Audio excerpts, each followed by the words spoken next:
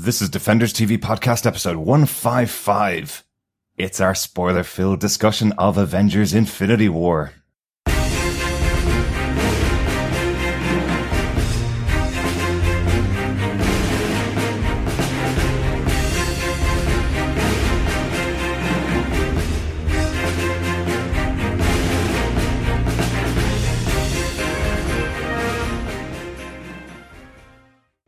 Welcome back to the movies, fellow Defenders. We are back with our discussion of Avengers Infinity War, the 19th film in the Marvel Cinematic Universe, and this one is huge. I am one of your hosts, Derek. Hi, I am one of your hoary hosts, John.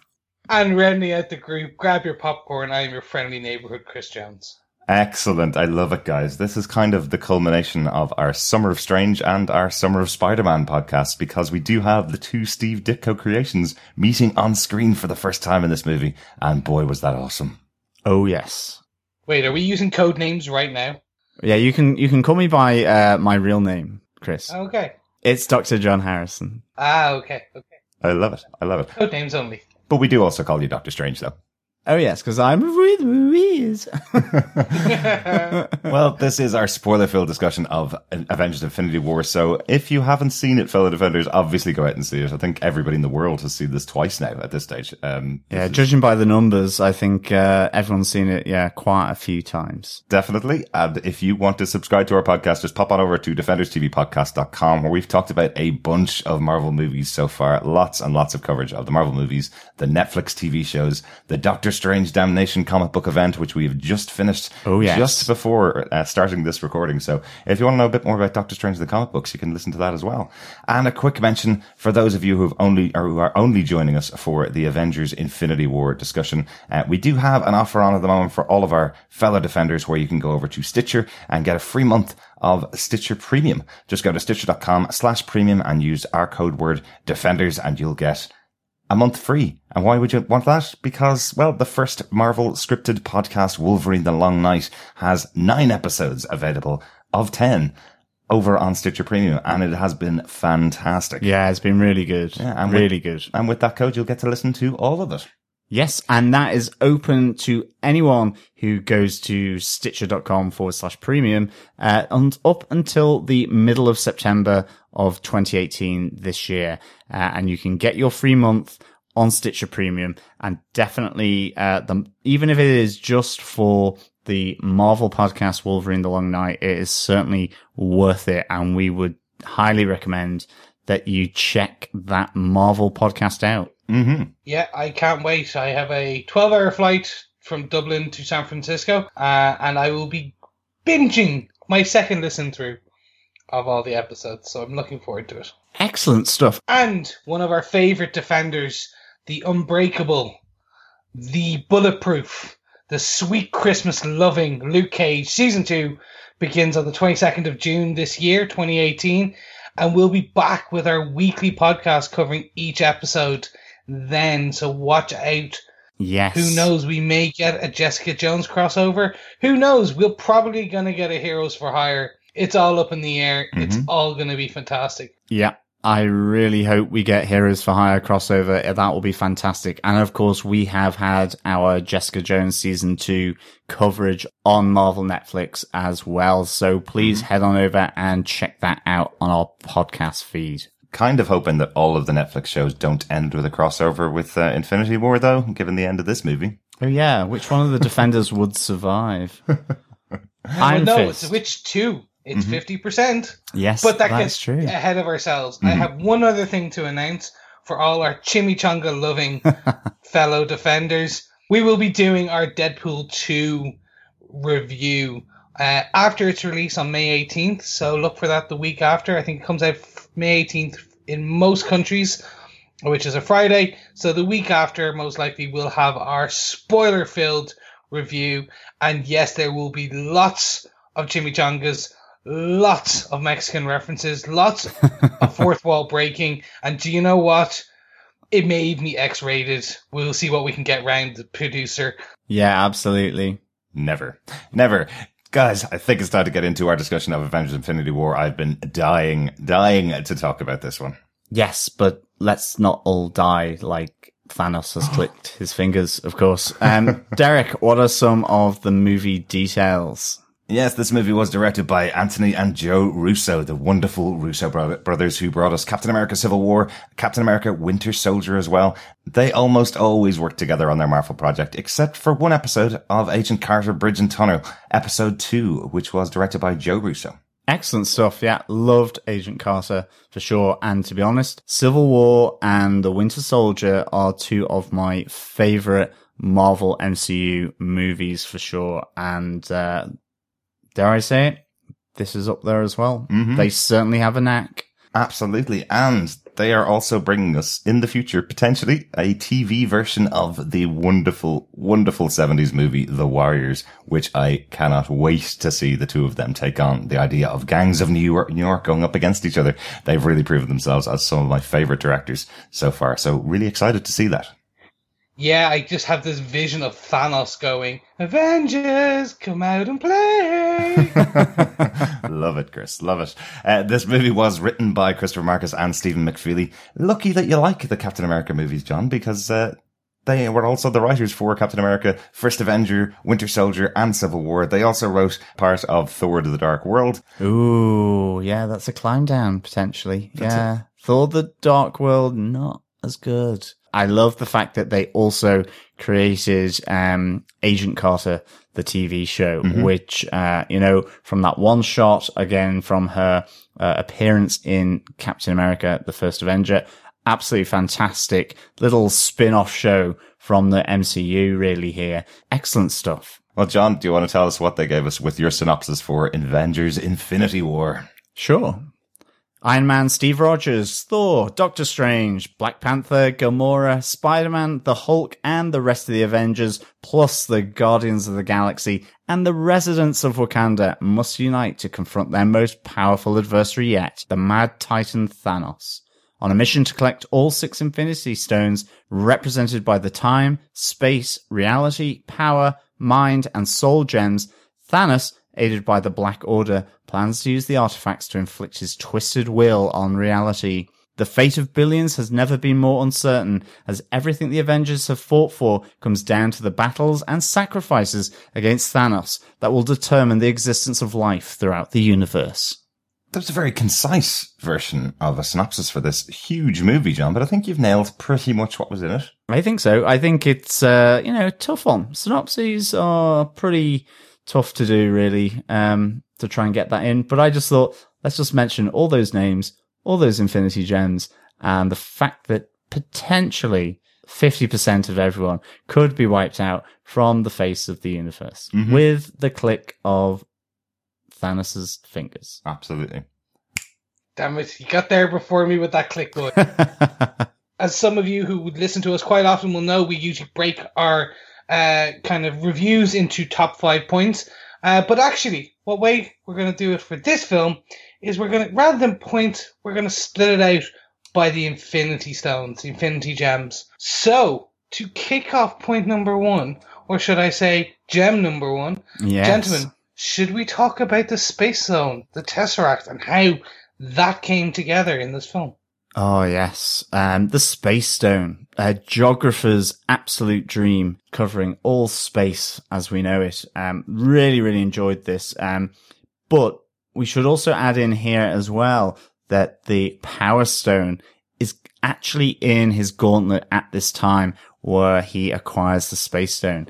Thanos has arrived on the Asgardian refugee ship, as we saw at the end of Thor Ragnarok. And yeah, the Asgardians are not doing so well. And neither are the Nova Corps.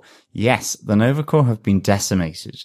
Now, whether that means 50% decimated or 100%, don't know. But I reckon to get that Power Stone, the Nova Corps put up a pretty good fight, like they did originally with the Kree coming after them to their homeworld. So really, really interesting here because the Tesseract hides the Space Stone within it. So it's really going straight back to the first Avengers here with the Tesseract, with everything that the Red Skull was after, and of course hidden by Loki. And yeah, we get some of our first deaths on here, and really meaningful. This was something that I really wasn't expecting at all. With Loki effectively having his throat crushed by Thanos, after giving up the Tesseract and the Space Gem. And plus then Heimdall, his last gasp effort as he saves the Hulk in this instant. None of the others, he's not able to help the others escape. It is just the Hulk here. And whether that's just to do with the Bifrost, in the sense that it transports on a linear level, I don't know, but he just manages to save the Hulk here before, again, he himself is effectively killed here. So we have 2 deaths really quickly in this movie, and you're just like going, okay. So like everything is off the table here. Like you have no idea. So good. Really just mixes it up straight from the start. And that is something really, really quite classy, I thought. Yeah, I think that's really important after Thor Ragnarok, which we talked about as being kind of the bit of the joke of the Marvel Cinematic Universe. It was a very jokey film, much more of a comedy than we'd seen even in Guardians of the Galaxy Volume 2. I think it was kind of important to set the start of this movie with the power of Thanos versus Thor, a god, Loki, another god, Heimdall, who's known to be very heavily powered, and obviously Hulk, all being there in the ship. But these are the first people that Thanos takes on. It's a really good idea to have that kind of fight because it sets up Thor to be a little less jokey in this film than he was in Ragnarok. It makes sense as to why he would take everything a little bit more seriously than he would in Thor Ragnarok. But unfortunately, it does mean the Asgardians have probably the race that have lost more than any other race in the history of the Marvel Cinematic Universe. It really looks like that, definitely, yeah. Like, we do know that there are escape pods on that ship, so we know from just some discussions after the movie came out that we know that Valkyrie has survived. She most likely was on an escape pod, but we haven't heard much of the other characters that were in Thor Ragnarok. I presume that Korg, who was played by Taika Waititi, the director of Thor Ragnarok, is most likely going to survive since, well, it's the director's character, so he's probably going to be bringing him back. Well, he's kind of rock anyway, so we would expect him to survive the cold of space. But one of the other things is that Thor survives the cold of space as well. He is sent floating in space as Thanos destroys the rescue ship here. Mm-hmm. Chris, what did you think of this opening scene? I've been kind of holding my tongue here a bit because the first bit that John mentioned I want to talk about. This is both a stroke of genius and a absolute travesty. Not seeing Glenn Close dying is something that I'm just hoping was left on a cutting room floor. So the destruction of that Nova Corps, it brought so much through my imagination. I can see this massive fight with the Outriders, Thanos' genetically altered kind of minions, which we see later on in the film, and the Nova Corps flying around. I want to see that, but hopefully it's on the cutting room floor. But also, at the same point, I'm assuming my brain and my imagination are making it 10 times better than potentially it could have been. Right. That being said, this being the opening is both...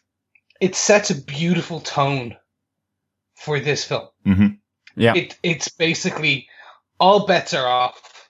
What you think will happen in a Marvel film, how the first act, second act, third act structure works, all rules are off the table. Yeah. And I think that's a fantastic way to open it. And really what they've done without, I think, well, I was going to say without knowing, but of course they knew. They have completed the redemption of Loki over all his films. Absolutely, yeah. He really comes back as a hero here. Yeah, and I think that's a terrible and beautiful way to open it, which is people grew to love him. His character has grown deeper and deeper and deeper to the point now, in the last one, he was an anti-hero. Yeah. In Ragnarok, he was an anti-hero. Now he is a hero. He stopped his brother being killed, sacrificed his own life, and it's just fantastic.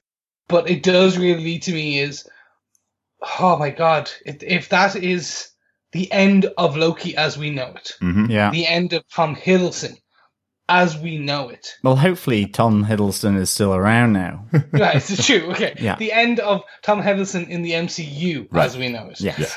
Will they be replacing it with Lady Loki, like they've done sometimes in the comics? Mm-hmm. If that is true, that's a fitting end. I wouldn't mind going out like that in a cinema screen. Mm-hmm. Kind of like you have a beautiful opening death. Yeah. Just fantastic. Absolutely. And he still is the worst brother in the Marvel Cinematic Universe, though. He was hiding the Tesseract on board with the remnants of Asgard, the last people left on Asgard, and didn't tell Thor about it at all. So Thor didn't even know this threat was possible, that Thanos would actually be following Asgard. He thought everybody was safe on that ship. That does make him the worst brother ever, even though he does save Thor. I'll give him that. Yeah, and I love the fact that Loki, as Lord of Tricks and Mischief here, he's still playing with Thor.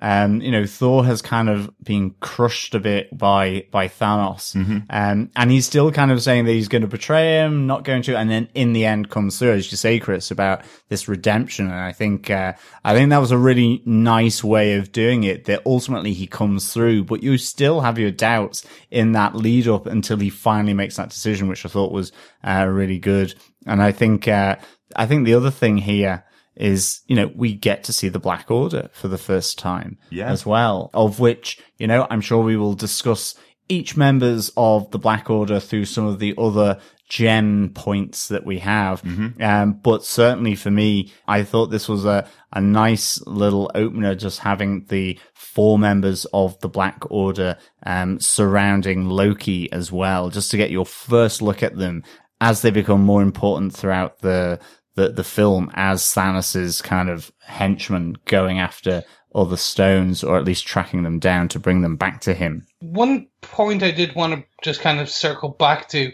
was the destruction or the decimation of Asgard. The Asgardians, I should say.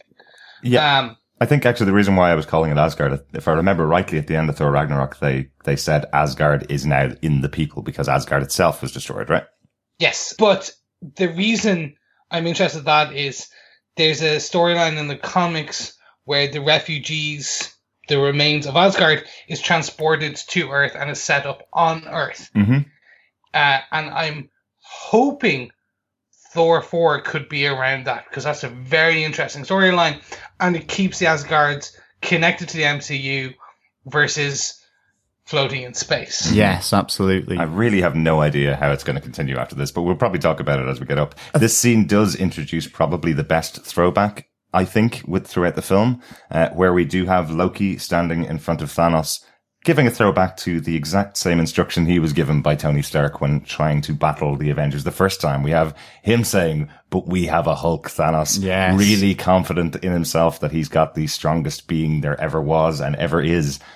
But Hulk doesn't seem to fare too well against the Mad Titan. Yeah, this was my question, because as the Hulk is attacked more and more, the stronger he gets. The angrier he gets, the stronger he gets. And, you have here the Black Order saying he's playing with him. And he does. Thanos beats the Hulk. Mm-hmm. Is that just because he's a Mad Titan? Because, don't get me wrong, I love the Hulk. I'm not entirely fully in on, say, all of his lore, as such, but for me, I thought this was really weird, and I think it played out slightly weirdly throughout the rest of the movie, because he is beaten hands down by Thanos here. Yeah. He is actually knocked out before he is saved by the Bifrost from Heimdall. And then, of course, you do get throughout the whole rest of the film, primarily, Banner really struggling to release the Hulk, for the Hulk to consume him. Mm-hmm. Whereas we've come from Thor Ragnarok, where the Hulk has almost taken over the personality, and it's a struggle getting Banner out. And I know that can move between, the Hulk being dominant or Banner being dominant, depending on the type of story arc you get. But that was something that kind of slightly threw me in the movie, was seeing the Hulk sort of slightly timid, actually. I thought this was a real great moment for the Hulk to come full force against Thanos. Yeah. But that was a choice that was made, and it was kind of interesting. I'd love to know your thoughts as well. Well, I suppose I don't think it's been established in the MCU, the cinematic universe, that Hulk gets stronger the more he's hit or the more he's attacked. We see that he's pretty much invincible when he is the Hulk, but we don't see that thing that we see in the comic books where he gets bigger, stronger, more angry, the more angry he gets. So I'm not sure whether that's ever been established. It's definitely a comic book thing. Don't get me wrong. Definitely. So in this case, I think it's because hell, Thanos is a big guy, a very, very strong guy, and he's just using his fist to punch Hulk. It's just proof of how strong Thanos is. And your other piece, I was getting to the end of the film feeling that the Hulk was actually scared because this is the first time he's been really beaten. So, and he doesn't know what to do. That's kind of all he has is his strength. And he knows if he pummels things, he beats them. That's kind of how confident the Hulk always has been in these movies. So is that the point? Is that the moment that we're seeing him scared inside Banner going, I'm not coming out because if I come out, then you're just going to make me fight that Thanos guy again and I can't beat him. You know? Yeah. Okay. No, that's really good to know because it's something that I was thinking, doesn't the Hulk get angrier and stronger the more he's kind of beaten down? But yeah, I mean, ultimately he was knocked out. So maybe, yeah, this is a good use of the Hulk. My thoughts are a conjunction of the two of yours very much in that, I think there's stage fright, there's performance anxiety, if you want to call it that way, with the Hulk now, based on, he got his ass handed to him by Thanos. And I think an element of that was, the fight's over in less than 60 seconds. Yeah, probably. It's a quick one. And the assumption is, as the battle goes on, as the Hulk gets angry, if it's the same in the MCU, then he becomes stronger and stuff. His ass is handed to him very quickly. Mm-hmm. There's an element of just, it's done. So I think there's also a part there where the Hulk is taken off kilter. He's taken by surprise. Yeah. And I think that's it. I love that they're doing this now. Mm-hmm. And we can talk more about it at whatever point, but the Hulk having that performance anxiety, because everyone kind of goes, oh, sure, if you have a Hulk, that wins the battle. Yeah, absolutely. I completely agree with you, Chris. Like, I like the fact that you see this vulnerability to the Hulk, and it's not just simply that Banner is Hulk's vulnerability, but that there's a vulnerability within the Hulk as well, because I really like the Hulk as a character, but one of those things is that, and it's like Doctor Strange as well, where, this all powerful, where he just gets stronger and stronger and stronger. Well, then, it's that idea. You send 5 nuclear warheads at him and he just gets better and stronger. You send a Titan at him like Thanos and he will be able to overcome that eventually. It's that kind of exponential rise in his power from him being angry. And sometimes that can just distract. So, I mean, I like this idea that he has performance anxiety. I like that they've streamlined it, definitely. I like the idea that they've decided that this is not something they're going to do in the Marvel Cinematic Universe, that Thanos can beat him with his fist. That's kind of, absolutely. You take your biggest character who beats things up with fists and you just change it. But as we are a Defenders TV podcast, a fantastic reference jumps right out at me from the screen. The first ever Defenders were Doctor Strange, the Hulk, Silver Surfer, and Namor the Submariner. And one of the first introductions to the Defenders was Silver Surfer crashing to Earth in Doctor Strange's Sanctum Sanctorum to warn him of an impending threat coming in. So we have Bruce Banner taking the Bifrost into the Sanctum Sanctorum and warning Doctor Strange of the impending arrival of Thanos. What a great reference to the comic books. Definitely.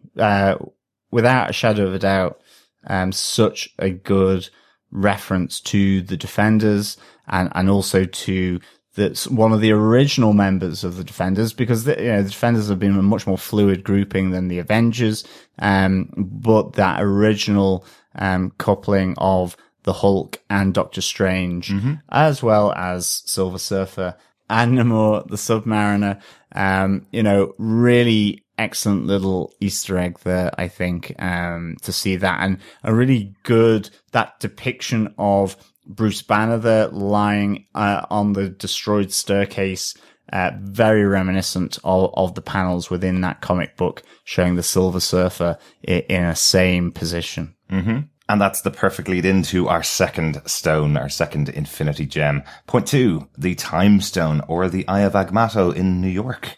So we have Doctor Strange being warned, obviously, about the impending arrival of Thanos because he's coming to Earth to collect at least 2 of the stones, the gems for his Infinity Gauntlet. One of them is held as around the neck of Doctor Strange, but we get our moment where Doctor Strange has to go for help to Tony Stark.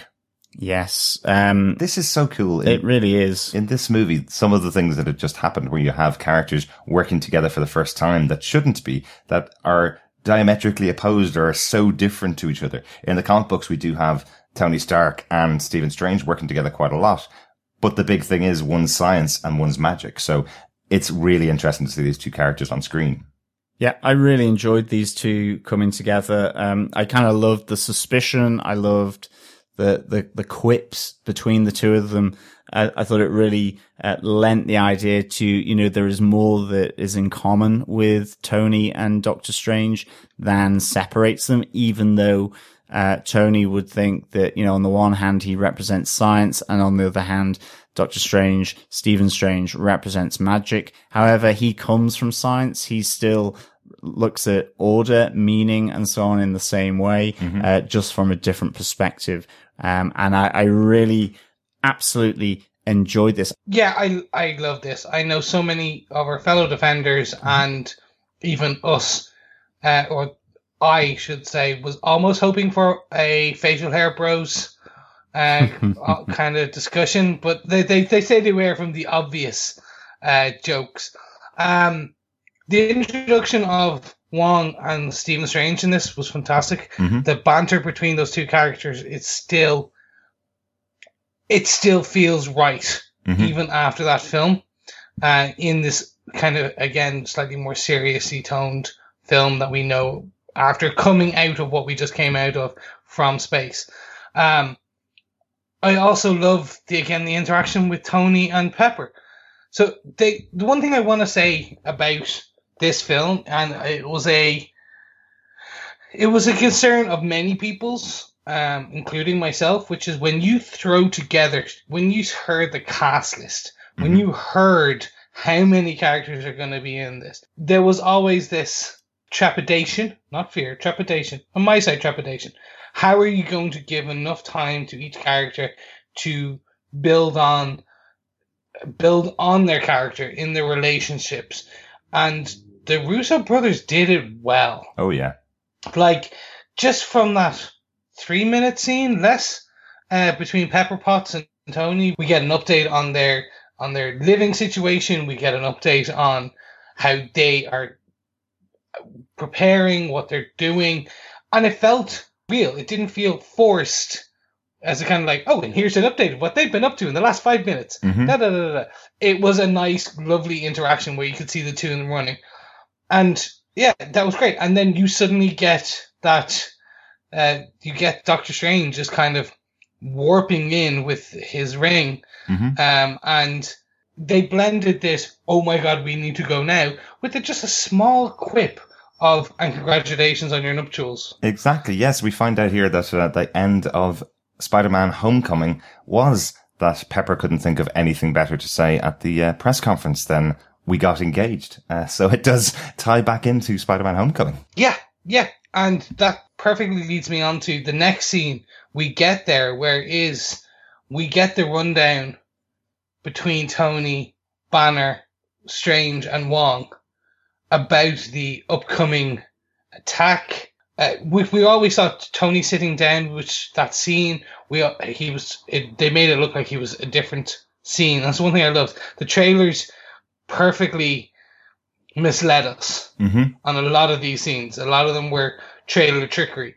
But I actually really enjoyed that scene where we see the hesitation of Tony. He tells Banner he doesn't actually outright tell Banner that Civil War happened. He kind of goes, we had falling out, we don't really talk, blah, blah, blah, blah. It was really interesting. I liked that.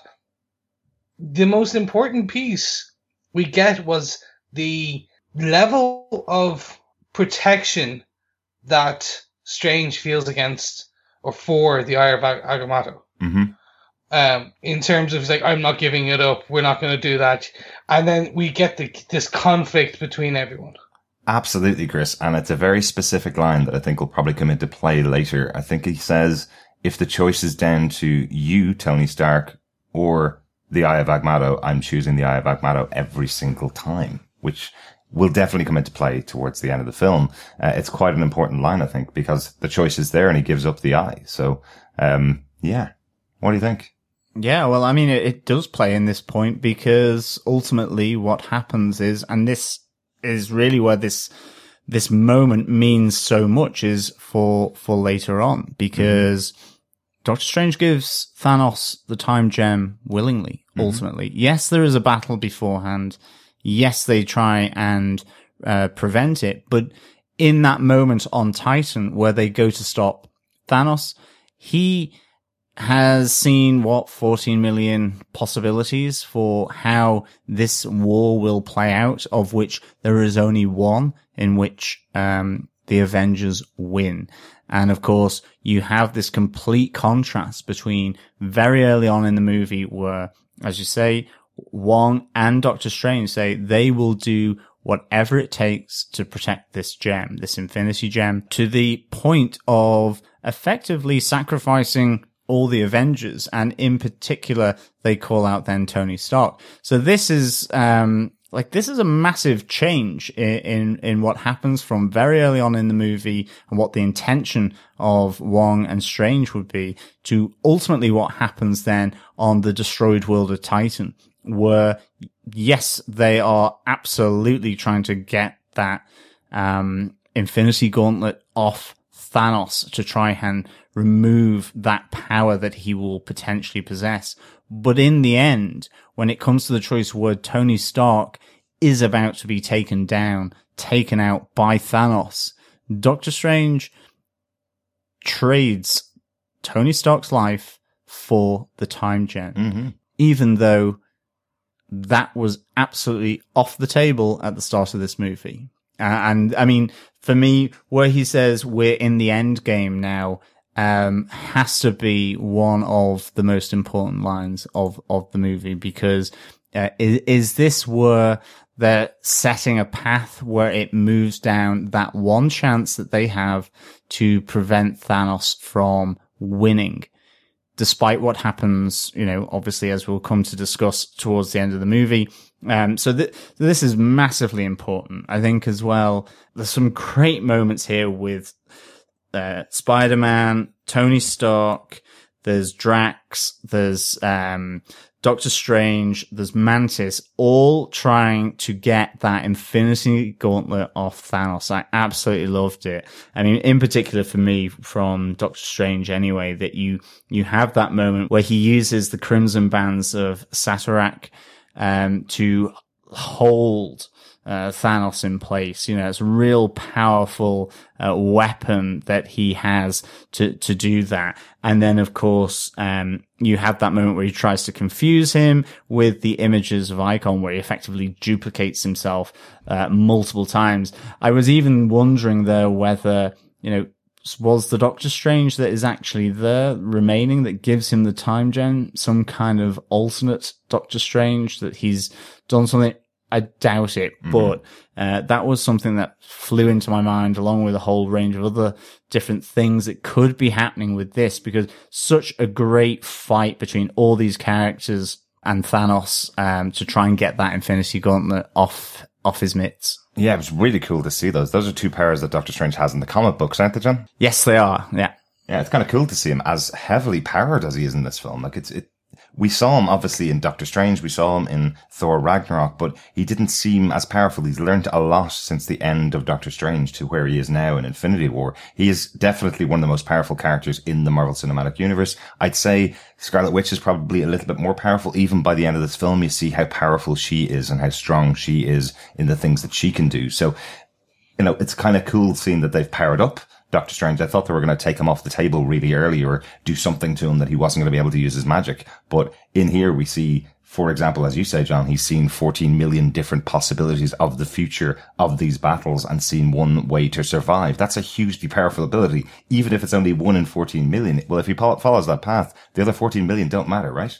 Yeah, absolutely. I mean, I think one of the interesting things I thought, I don't know whether it was just purely stylistic or not, but when the butterflies go towards Thanos on Titan, where Thanos is sending a load of stuff at Doctor Strange, and kind of changes him to butterflies. I was like going, what does this mean? Is it something symbolic? Is it just a choice made in what he turns them into?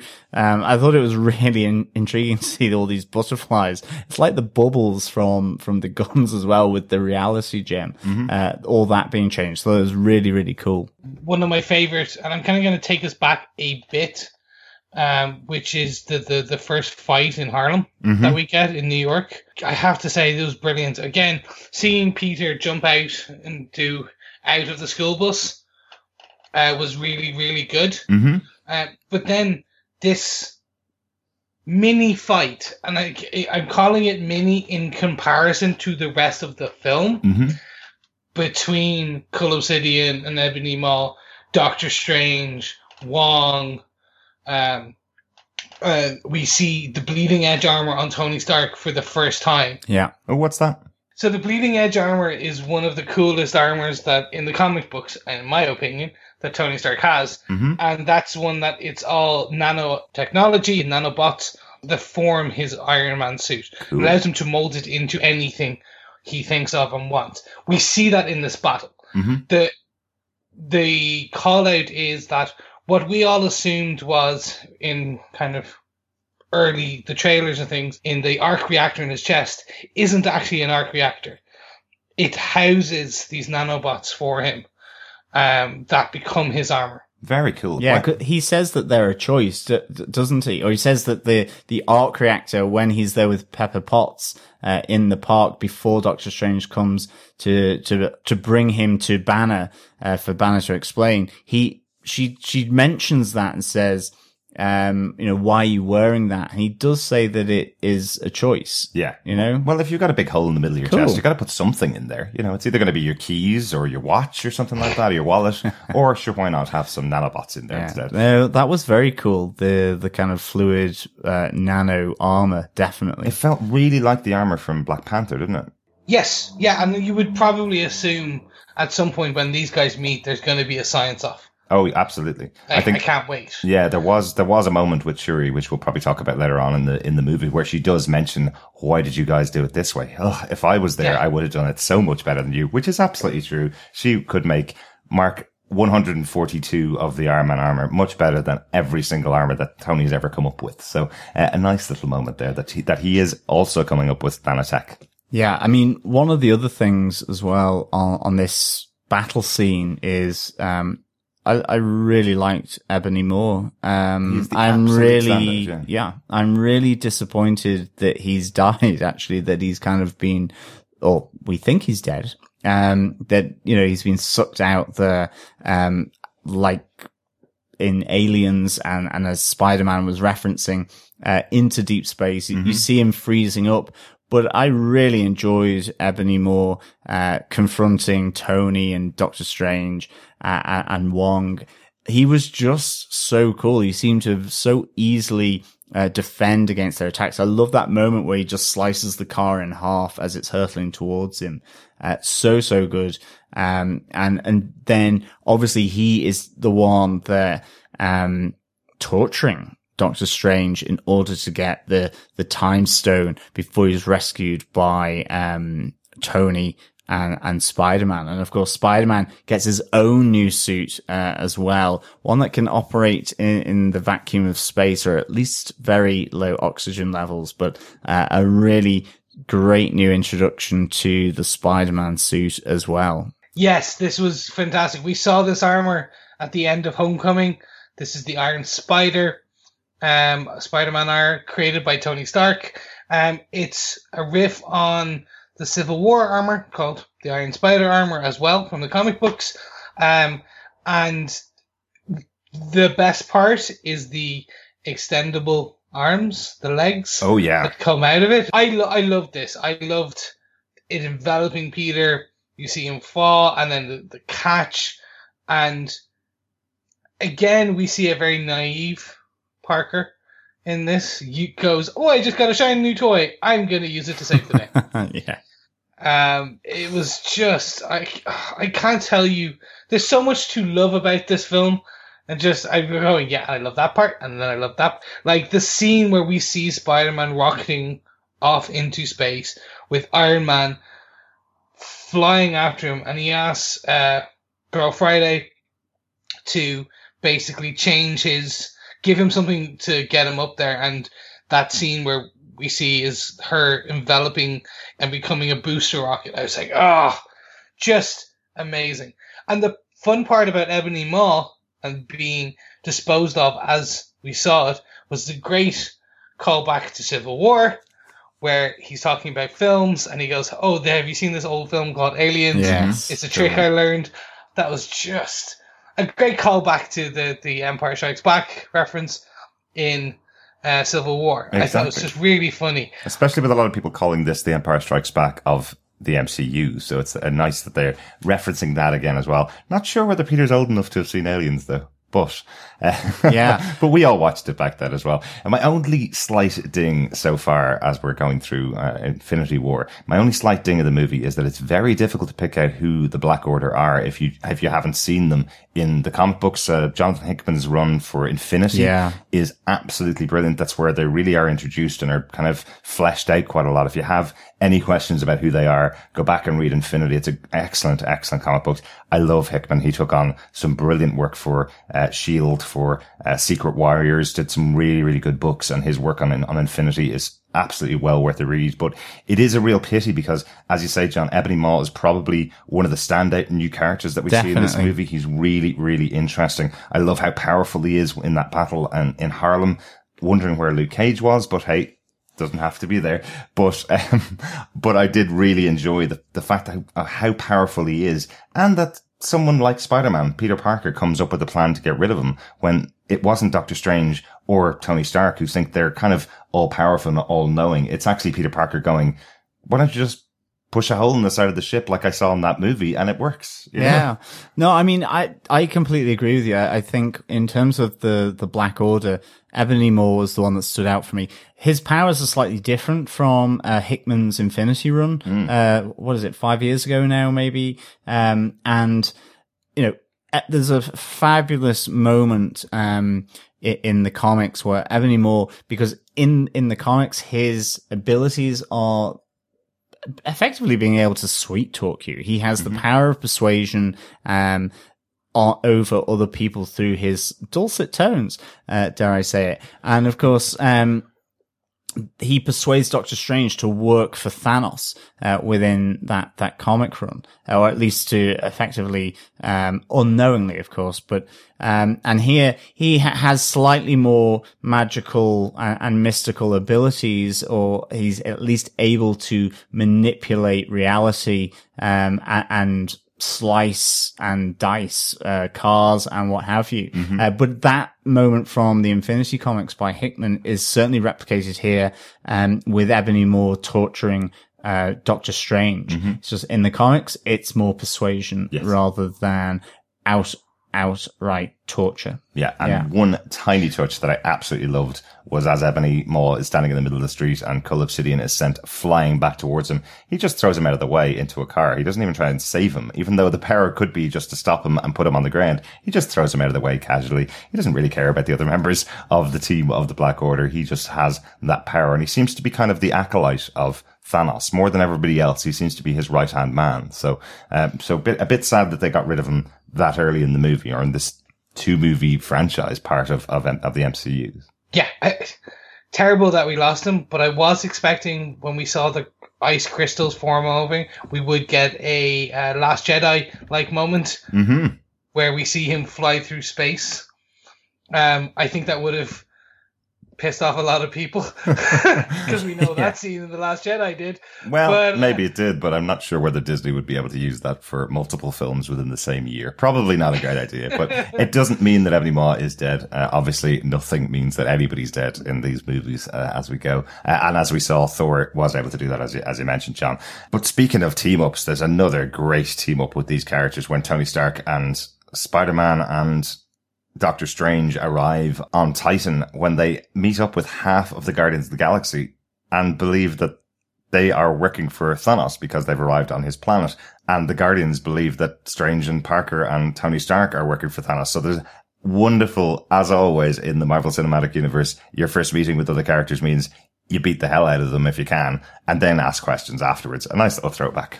Yeah, I really enjoyed this. I have to say, even though I saw the scene in the trailers that when they're deciding upon the plan, and we have Star-Lord, Drax, we have the whole team there, including Doctor Strange, that interaction with Star-Lord is still as funny, if not funnier. Yes. Yeah. Just the arrogance. It's not even arrogance, it's showmanship.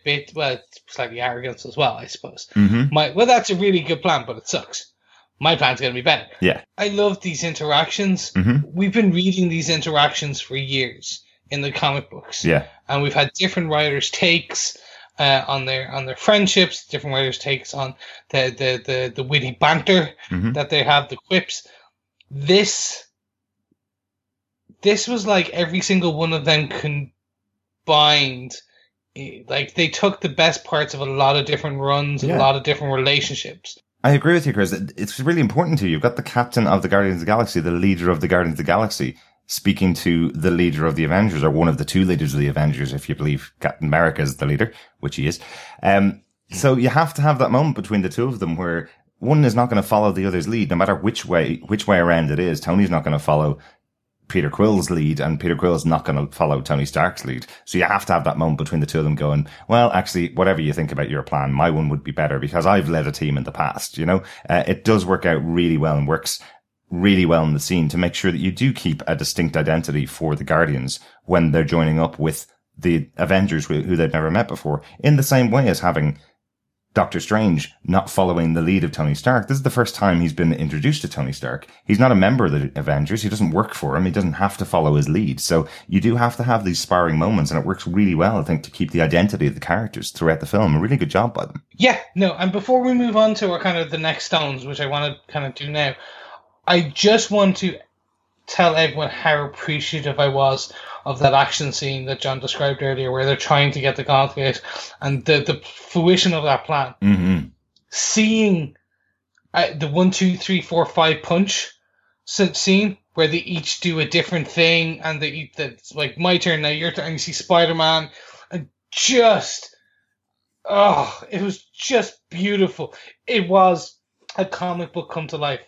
Yeah, it was so good seeing that half of the Guardians helping out Tony, Stephen Strange, and Spider-Man. And of course, the other half have gone off to Nidavellir, where we will obviously come back to that. That's Thor, Rocket, and Groot that have gone off there in order to create a special Easter egg. Yes, Rocket Rabbit.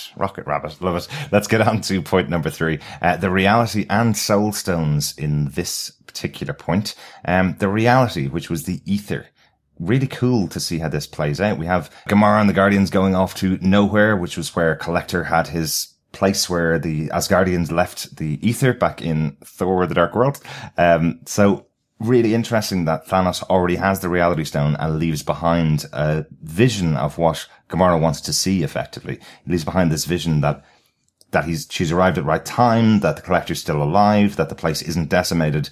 She has the opportunity to stab Thanos, and does, and then he reveals that he's already using the reality stone, and the Collector is gone, right? We have that moment as he waves goodbye to Gamora from inside his tube, in his Collector's place. So, quite an interesting one. It's a nice way to reveal that the reality stone has been taken. It's kind of different than when the Power Stone was just dropped in a line of dialogue earlier on, where we just hear that he's taken it and of course decimated. Just seeing that moment where it's been decimated right in front of them, where nowhere has been decimated, in order to take this. And it kind of shows the power of the reality gem as well. Yeah, this was really good. I thought how the reality gem could be used was so much better than Thor: The Dark World, to be honest. Mm-hmm. I loved that moment. You get Thanos using the reality gem against Drax and Mantis as well, which really comes from the original Infinity comics from the 80s as well, where you get Drax cubed up and you get Mantis, almost like string. Really, really cool. Yeah, that's such a cool scene. Yeah. And of course, here is the moment that, that relationship between Star-Lord and Gamora really comes out and of course shapes that battle on Titan, between Doctor Strange, and Tony, and Thanos. Because then Star-Lord effectively loses them that particular battle where they were inches away from getting the glove off his hand, the gauntlet, and his knowledge there and then as to what's happened to Gamora, which we're going to obviously talk about, really affects Star-Lord and the future to come. And that was just really good, I thought, because we know that these two are a couple from Guardians of the Galaxy Volume 2. We know their kind of, their feelings, but here, these feelings have absolutely universal consequences. It's really, really cool to see, that happen. And of course, the Soul Stone is something that we haven't seen before, but it is something that Gamora does know about. And this is a really nice moment, between Gamora, Thanos, as well as Nebula as well, I think here, that Thanos kind of knows Gamora knows. He knows that she's been lying. He knows that he has to trap her, and persuade her to tell him where the Soul Stone is. And that moment of seeing Nebula being tortured by Thanos, being sort of disassembled in a way that, love that move of the camera where she looks like she's whole and they just move to the side and all her face plates are kind of staggered out and she's being completely disassembled, suspended in one of the chambers of Thanos' ship. Yeah, it was like the Damien Hirst sculptures, isn't it? That kind of modern art where the cow is cut in multiple pieces. And when you look at it from the front, it looks like a cow. And when you look at it from the side, it's separated out into multiple pieces. It's beautiful. We didn't get to see this in 3D. And I think that scene would have actually worked really well in 3D. And it also harks back to, again, the 1980s Infinity comic book as well, where Thanos takes a great deal of pleasure from torturing Nebula. It's really, it's done differently, but again, I think it's a really interesting connection back to the comics here. And of course, ultimately leads Gamora to giving up her knowledge that she has tried to suppress. We have that moment with Star-Lord where she says, if he captures me, you have to kill me. I know something that he doesn't.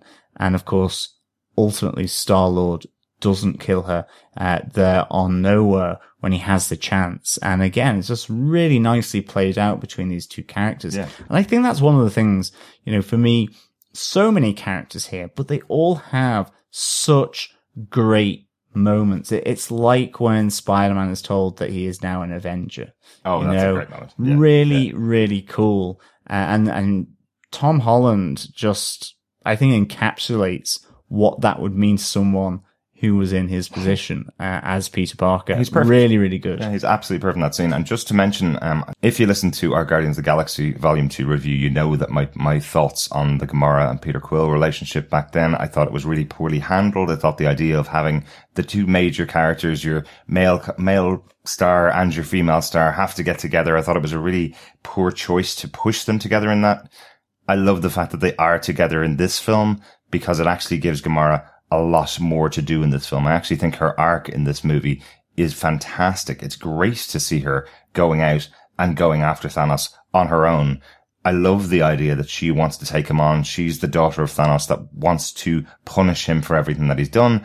And then we find out that there is actually a bit of quite a significant loving relationship between the two of them, or at least she is the only thing that Thanos cares about in the entire universe, which I just think adds so much to Gamorra's arc and Gamorra's storyline. Yeah. When I was watching this, there was actually an audible gasp, and I kind of, but the gasp wasn't from me, but I did nearly clutch my pearls in that basically when you heard Thanos' voice in Nowhere for that first time, it clicked with me. Just fantastic, that whole thing. And an actual direct pull of some form of the Infinity War piece, the original comic, where we see Drax and Mantis being warped. That's actually a pull from the comic books as well. Not their characters, but it's a pull from what Thanos can do, and he does do that to characters in the comic books. Yeah.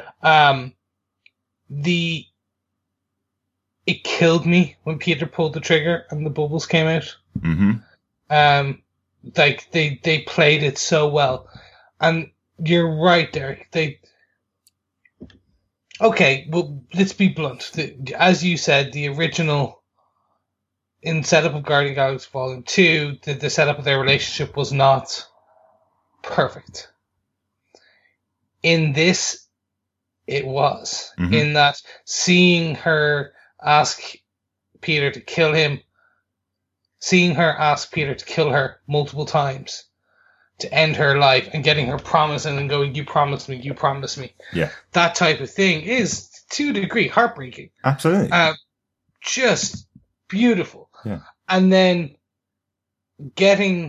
moving to where it happens next, where we see the Nebula, Gamora, Thanos scene, just the tears rolling down, seeing Nebula being that disassembled state. I didn't expect this. And again, this is a kid's film. It's a 12-hour, depending on where you are, but it on average is a teen, probably slightly younger, depending on what country you are and your classifications. That's pretty dark. Yeah. Okay, we knew they were holding back no punches for opening scenes, but this kind of brings it to a new level. Yeah. I think Marvel have always kind of lived on that idea of if they don't show blood, they can pretty much show any emotion that they want to. So they do make this as serious as you possibly can. It is interesting that, as we mentioned earlier on, I won't keep mentioning it, but as we mentioned earlier on, that a lot of people are comparing this to Empire Strikes Back Darkness. And that was a Universal film by the time it eventually came out on home video viewing. This is quite a violent film, or quite a lot of deaths happen in this film, let's say, but it's not that violent of a film. It's not like Daredevil, for example. This is something that you can show to your kids and they will bawl their eyes out at points. I know a lot of people going to the cinema for certain characters that didn't make it to the end of the film. So, I would say there's going to be quite a serious reaction from a lot of people. But let's move on to the Soul Stone, because this is probably the biggest point of speculation that all of us nerdy podcasters that have been talking about these movies for years have been talking about. Where could the Soul Stone possibly be? And every single one of us was wrong. And what makes it fascinating and fantastic is they did a brilliant job of bringing back a character that we all saw go into space back in Captain America: The First Avenger. Definitely. We believed that character was dead. The Prelude comic actually confirmed that he was transported somewhere. No, we saw him in the movie being transported into space after he had the Tesseract. You are a smarter man than most people then. No, not smarter. Not smarter. I just absolutely adore Captain America, so I've seen that movie 100 times. Okay, so I thought that character was kaput. I thought that was a destruction versus a transport. Right. I have always thought that way. Right.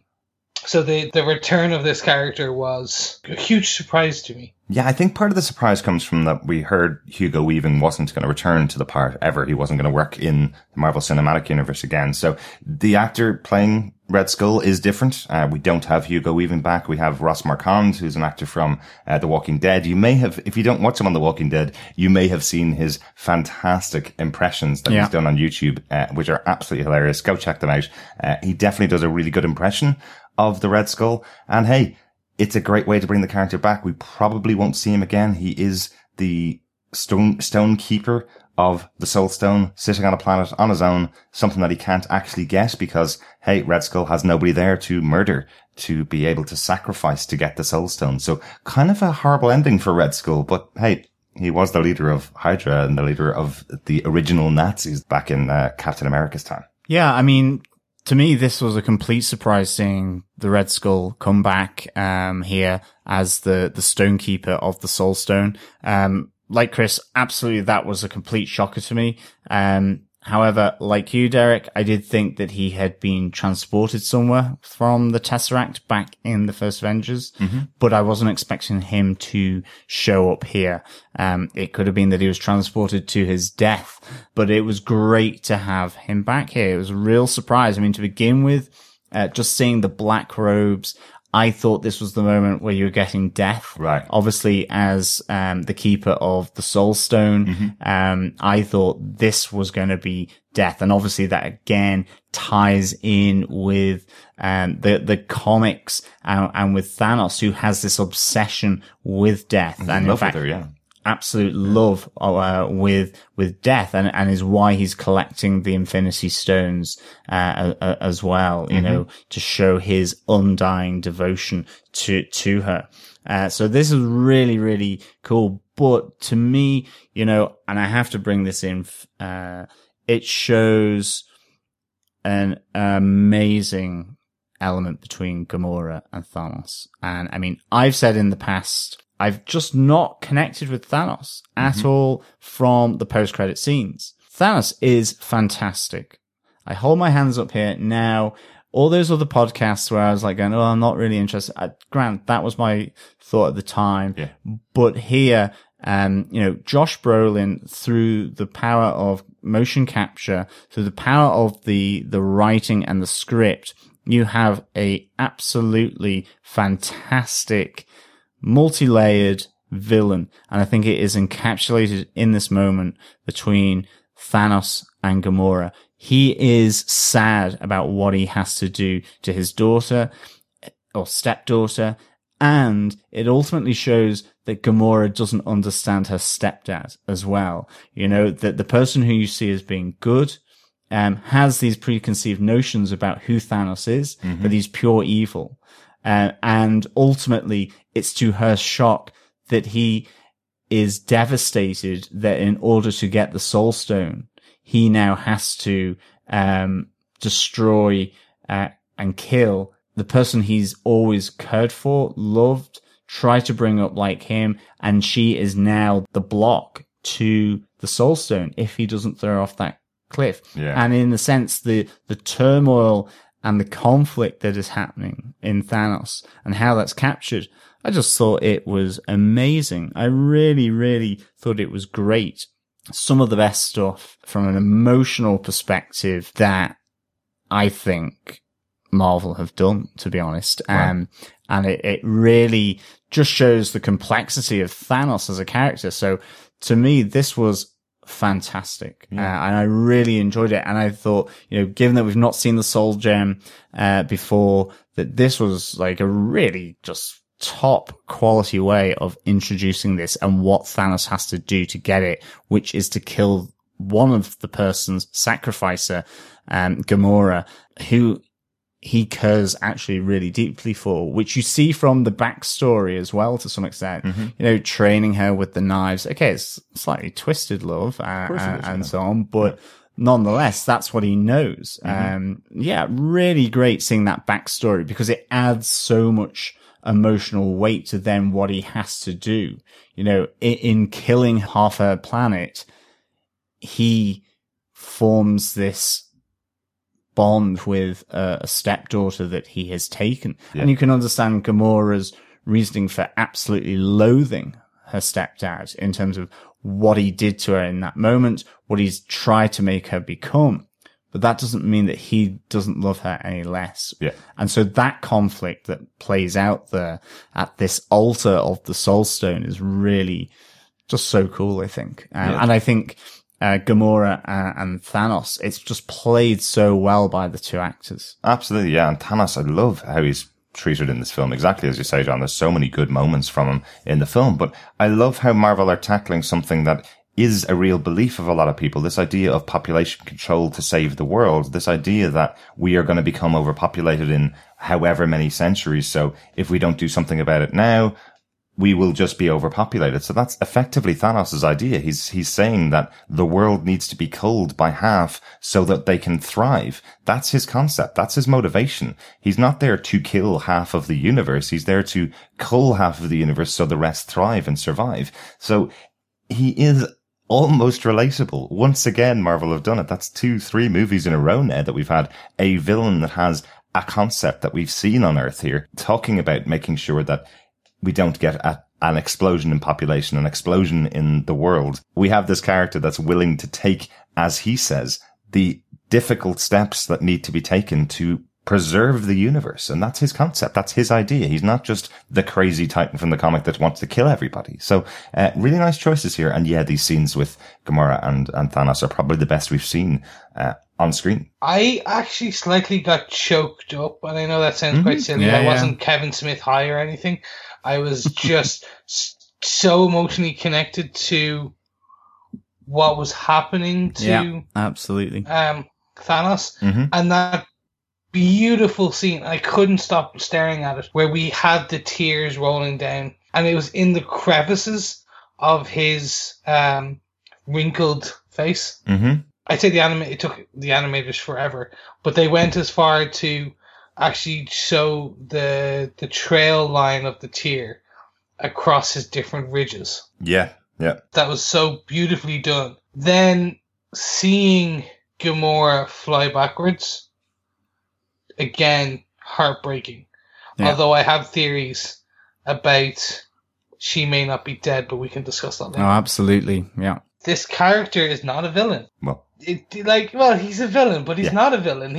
He's relatable. Like, he's a complex Marvel villain. Let's give him that. There are scientists in the world, real world as we speak, who have suggested the same thing in order for Earth to survive. Absolutely. It's a complex villain that you can understand where he's coming from. It is the Malthusian theory that population cannot grow because of things like war, disease, famine, and so on. Now, there is the counter-argument to that, but nonetheless, yeah, it's absolutely something that people advocate as to what should happen in order to either save the planet, save humanity, save wildlife or whatever, that, yeah, human population needs to reduce in some way. And if not, it will self-reduce itself through war, famine, pestilence, and so on. But yeah, so, I think that's it. Ultimately, at the heart of Thanos is something that is not distant. It's not unknown. It is something that is actually out there within the discourse as to how you prevent maybe society, humanity from collapsing or from environmental collapse or whatever. So it's really interesting that you get all this, and it grounds him ultimately. And even with regards to, Steve Rogers and Tony Stark in Civil War, what side of the argument did you come down on there? Captain America's right, yeah. Well, no, maybe he was, maybe he wasn't, but he was saying we can do whatever we want, no matter what the collateral damage is. So, ultimately, every time he went off there, he was definitely killing loads of innocent people. We're not going back to our Captain America Civil War discussion. Go listen to that podcast. It's a good, fun discussion. What Captain America wants is not to be controlled by people who could be corrupt. If you don't know who's at the leash, don't be on a leash, basically. Sorry, Derek. I thought we just said we're not going to go into that point. Yeah, exactly. But let's move on to speak about Captain America. How does that sound? Yes. On to gem number 4, the Mind Stone. Vision and his forehead. Vision is the one that is kind of moving around here to escape the clutches of the Black Order from getting hold of his Mind Stone that is effectively fueling his being, who he is, and the fact that he is sentient. And again, I think here, Wanda and Vision together, I thought was really, really nice. You only got a hint of their feelings towards one another at the end of Civil War, but here we really see them coming together. I really enjoyed Scarlet Witch and Vision, and her in particular. And what she was going through. You know, she's lost her brother, let's not forget, as well, from Age of Ultron. And here she's reconnected again with someone, and she is constantly being asked by him that their moment in this world has come to an end, that he needs to be destroyed so that Thanos doesn't get the Mind Stone that is on his forehead. And I loved her turmoil as to what it is that she needs to do, whether she will do it or not. And I loved that this really, I think, elevated Scarlet Witch for me in the movies. The only thing I would say is it was a shame that Vision was so powerful in Civil War, and all of a sudden that power seemed to have retreated from him to some extent as he was on the run from the Black Order. But I really want to see more of Scarlet Witch here because, ultimately she has to kill the person that she loves after seeing the person that she loved in her brother, Quicksilver, being killed in Age of Ultron. And I thought that was a really good arc for Scarlet Witch because she is so powerful. As we've said before, probably more powerful than Doctor Strange. And this is something that, who knows, could really set off a chain of events that you just don't know where it would take her into her own mind and her own power and darkness that could come from this. So I think this is a really little hint as to what could ultimately mess Wanda up in some respects. Certainly if you've got the X-Men coming back into the fold, who knows where you could take that particular genesis of something that really changes her. Although that is not to say maybe that Vision is ultimately dead, despite what we see, because Thanos has the time gem. He is able to reverse Wanda's destruction of Vision that she does, totally against what she thinks she should be doing, but at the request of Vision. So again, it was another real kind of emotional punch for me seeing Scarlet Witch having to do this. And we just see this grayed out husk of Vision's body after Thanos then has reversed time and taken the Mind Stone from Vision. Yeah, I love the secret rendezvous in Edinburgh that they're talking about at the very beginning of this when we're first introduced them, that they're sneaking off because they were on opposing Romeo and Juliet almost. They were on opposing sides of the Civil War, and their love is blossoming over time, where she'll run away from Nomad and Co, and he'll run away from Tony and Co. Ooh, look at you, Chris. Making a little reference that we didn't even talk about at all, Chris. I know, but we're going to get there quite soon. Don't worry. I love that. They are the star-crossed lovers. So that opening scene for these characters sets the tone for their fall from grace. No, fall from grace is wrong. The destruction of their love. Yeah. And it sets it like that you're every step of the way with these guys. You're literally like, oh no, but she loves him and she has to kill him. Oh my god, You actually are with them step by step. You can see it. Wanda's accent, I'll bring up. Her accent has changed slightly. Yeah. Across the films, but it's of course her accent's going to change. I was born in the UK and I live in Ireland. I don't have an English accent now because over time your accent, you appropriate accents. The characters are great. What happens to Vision throughout this, and I know we could talk more about the final battle and the results of that later. But while in Edinburgh, Derek, you're going to love this one. I did say there was a nomad. Can you clearly explain who shows up and why I'm using the word nomad? Well, he's not really called that, because in the movie he is called Captain America many, many times throughout this film. But yeah, Nomad was the persona that Cap America took on when he hung up the shield for a time in the comic books. These are the Secret Avengers. We've got Cap, we've got Falcon, we've got Black Widow, who are no longer working for SHIELD, no longer working for the Avengers, because they've been on the run since they didn't sign the Sokovia Accords back in Avengers Age of Ultron. So these are the only three members really that are left to help out Vision and Wanda, who seem to have also joined them. It feels like they have been contacted by either side of the signers and non-signers of the Sokovia Accords. So yeah, we'll be calling him Nomad, I suppose, for these scenes, as he's not really Captain America. He doesn't really hold that rank anymore, right? Yeah, I would. He's not a captain. Nomad America. How's that? There we go. He is NA. He is missing in action. He is not available. I like it. But we do have the big battle here with the other two members of the Black Order. We have Proxima Midnight and Corvus Glaive are the other two. They're a married couple in the comic books. They're very strongly connected in the comic books, which is the reason why they get kind of annoyed at the attacks on each other, I suppose. You see them much more defensive of each other than you see with Ebony Maw and Cull Obsidian. You don't see much real care between the two of those, but these two characters are much closer in the comic books and much closer in the film. But pretty strong, but not really used very much. They're kind of used as a bit of cannon fodder before Thanos arrives, I think. Yeah.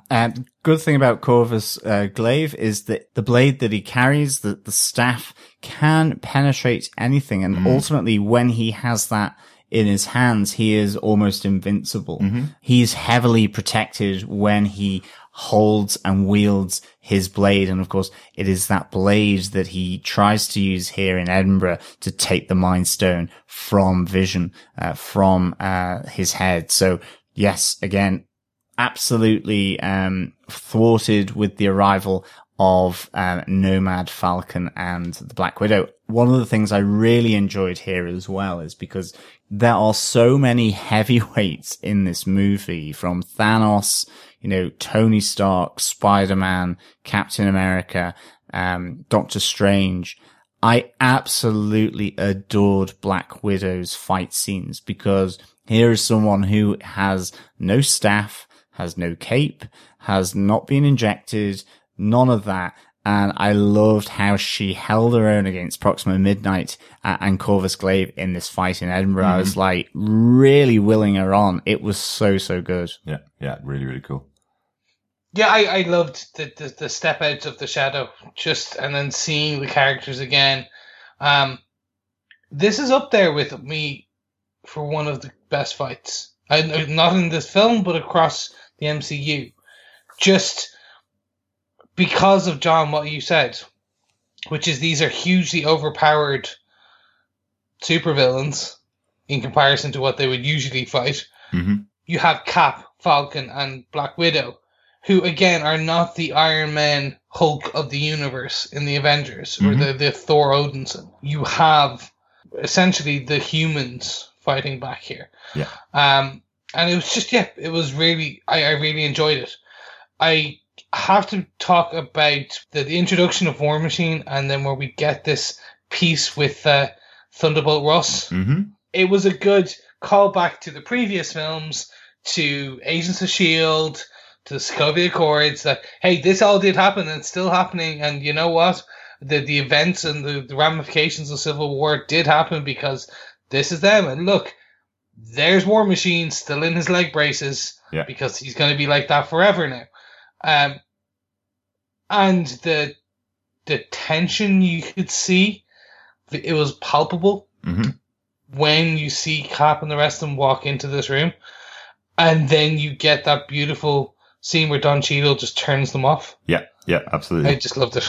Yeah, totally agree. And it also gives us our insight as to where Ant-Man and Hawkeye are. So they signed the Accords, but they also did a deal to be under house arrest so that they don't break the law anymore, effectively, by being superheroes.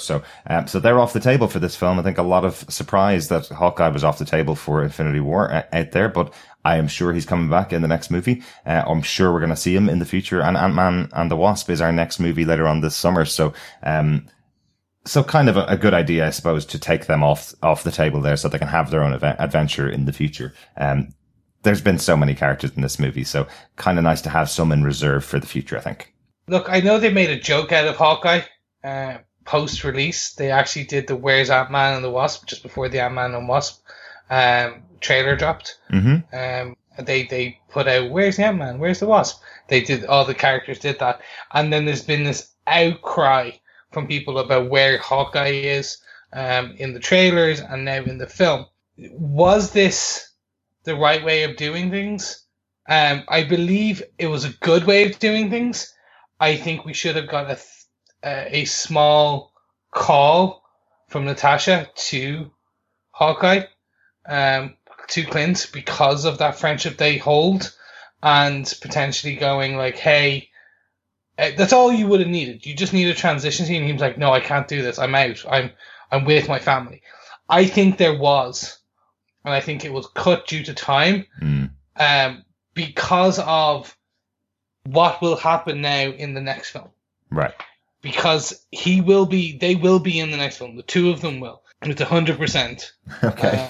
Because I'm saying it's 100% I because have no idea I could be that confident about anybody being in the next film, Chris. not having Hawkeye here feels like a slight slap. This lessens the slap. Right. And I don't mean, I feel like I'm being slightly too harsh. Yeah. But I just think they could have done slightly more. But it was fair enough what they did. Yeah, I think that's probably the first line I would cut from the script, to be honest, if there was going to be a phone call between Black Widow and Hawkeye.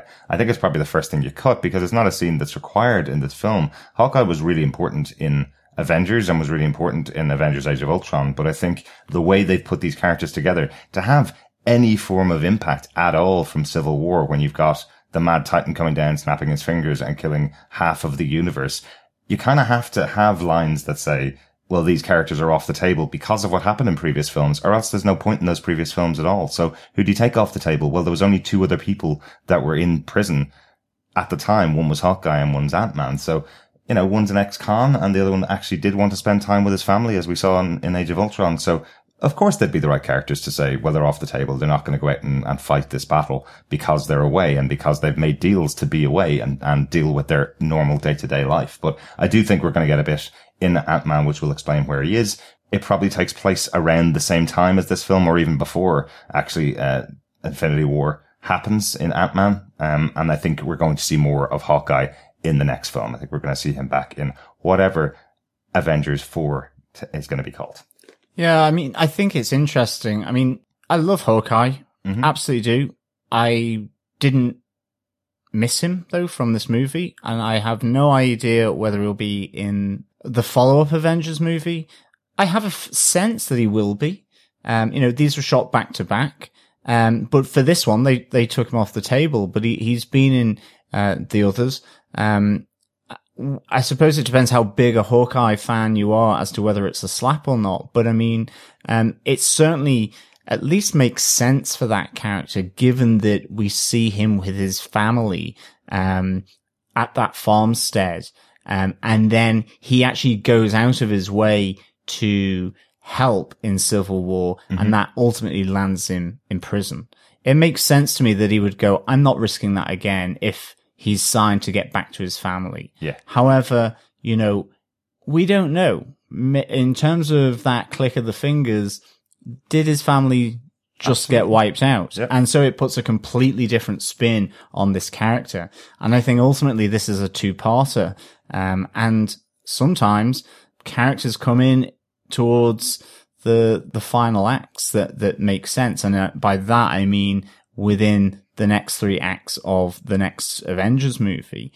So I'd be interested to see how that plays out. And I think obviously then with Ant-Man, maybe Ant-Man and the Wasp will set up Ant-Man's role in a more solid way, for that second part. Again, I think really this is just half a film here that's happened. And to be honest, for me, it certainly went further than I thought it was going to.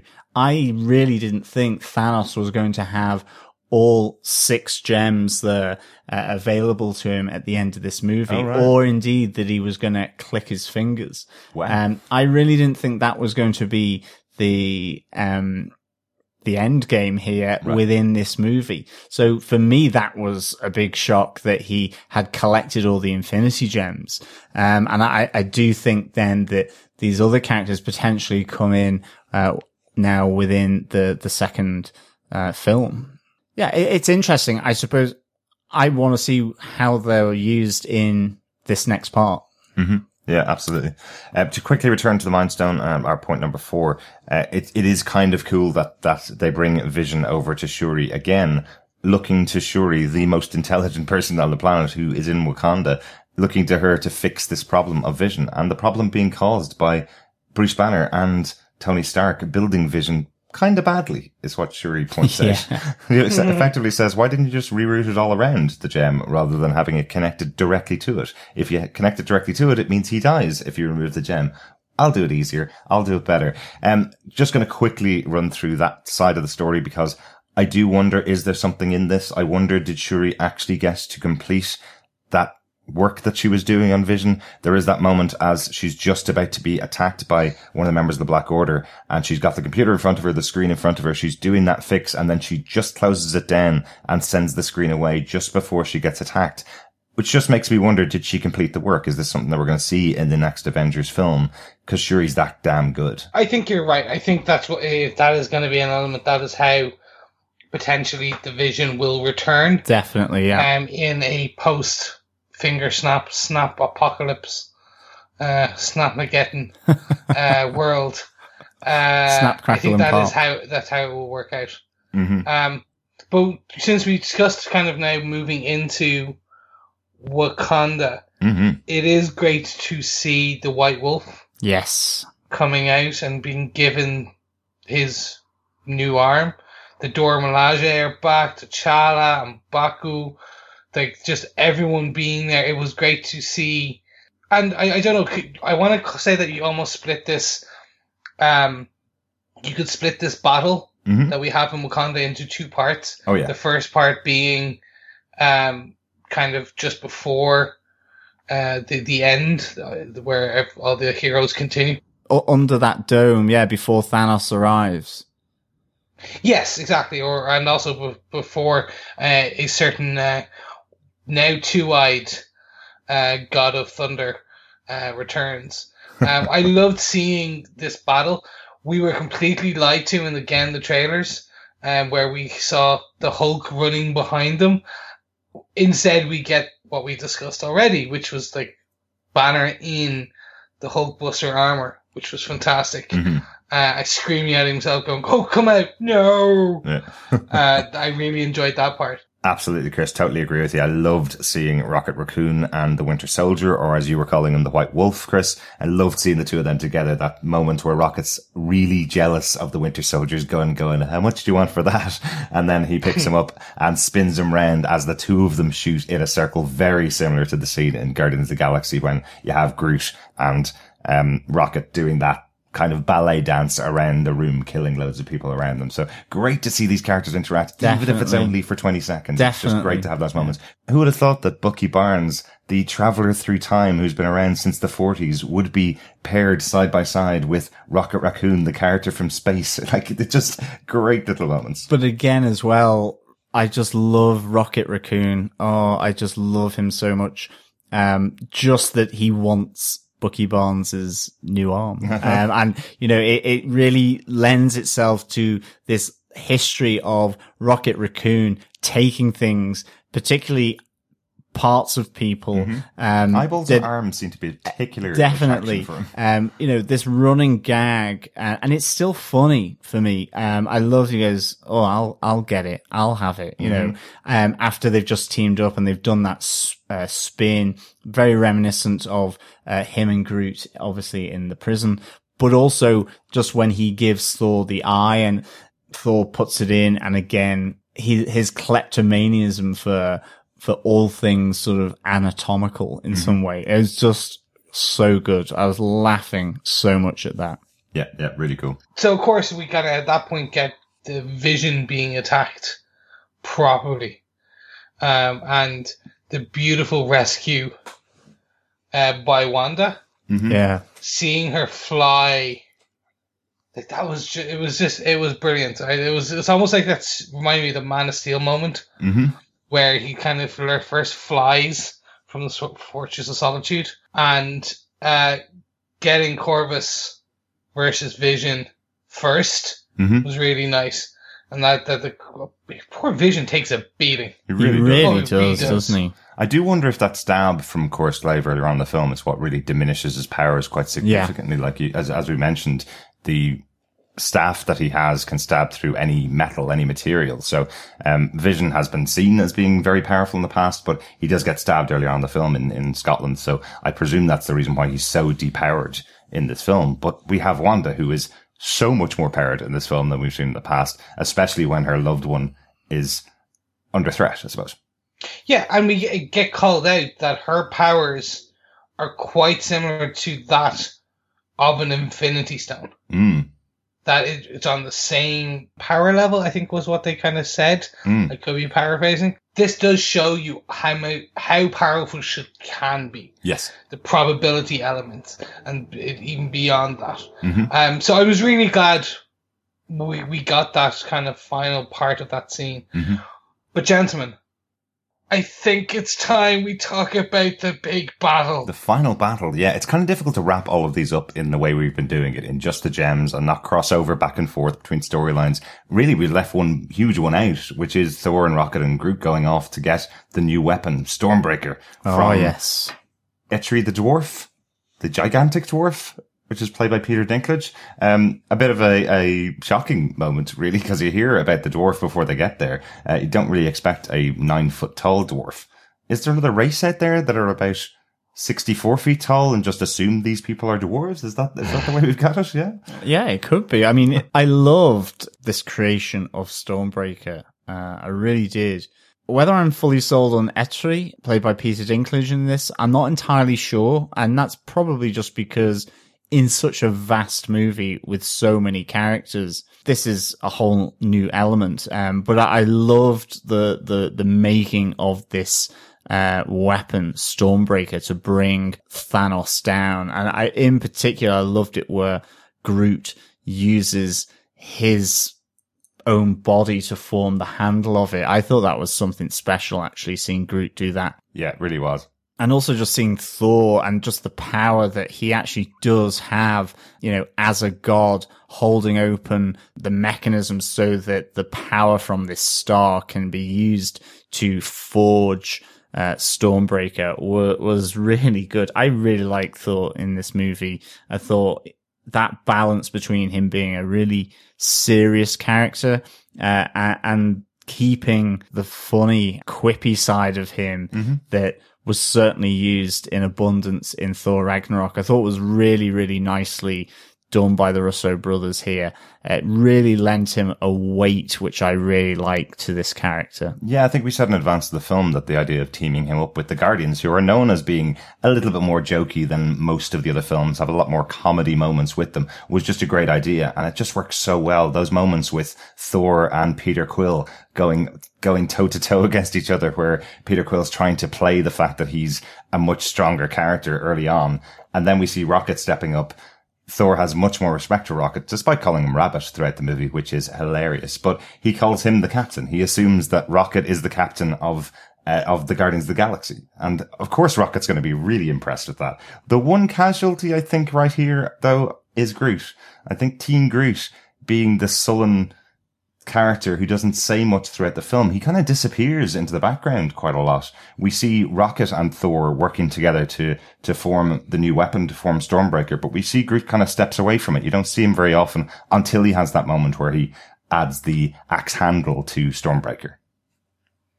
Yeah, they tried to play that this was going to be a sulky teenager Groot.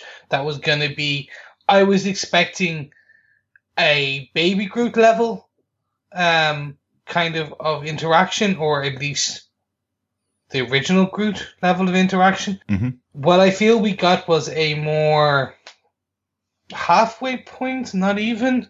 I don't know. It felt he got his moment, but that was about it. Yeah, the handle was his moment, definitely. And that's okay. Not everyone needs a huge moment. Yeah, but yeah, I just didn't feel the love. I think as one of the most beloved characters in Guardians of the Galaxy particularly, he does feel like he doesn't have a huge amount of big moments. There is that great moment where he finally meets Captain America on the battlefield and says, "I am Groot," and he gets the response of, "I'm Steve Rogers," from Captain America, who doesn't always get the joke. So I like that.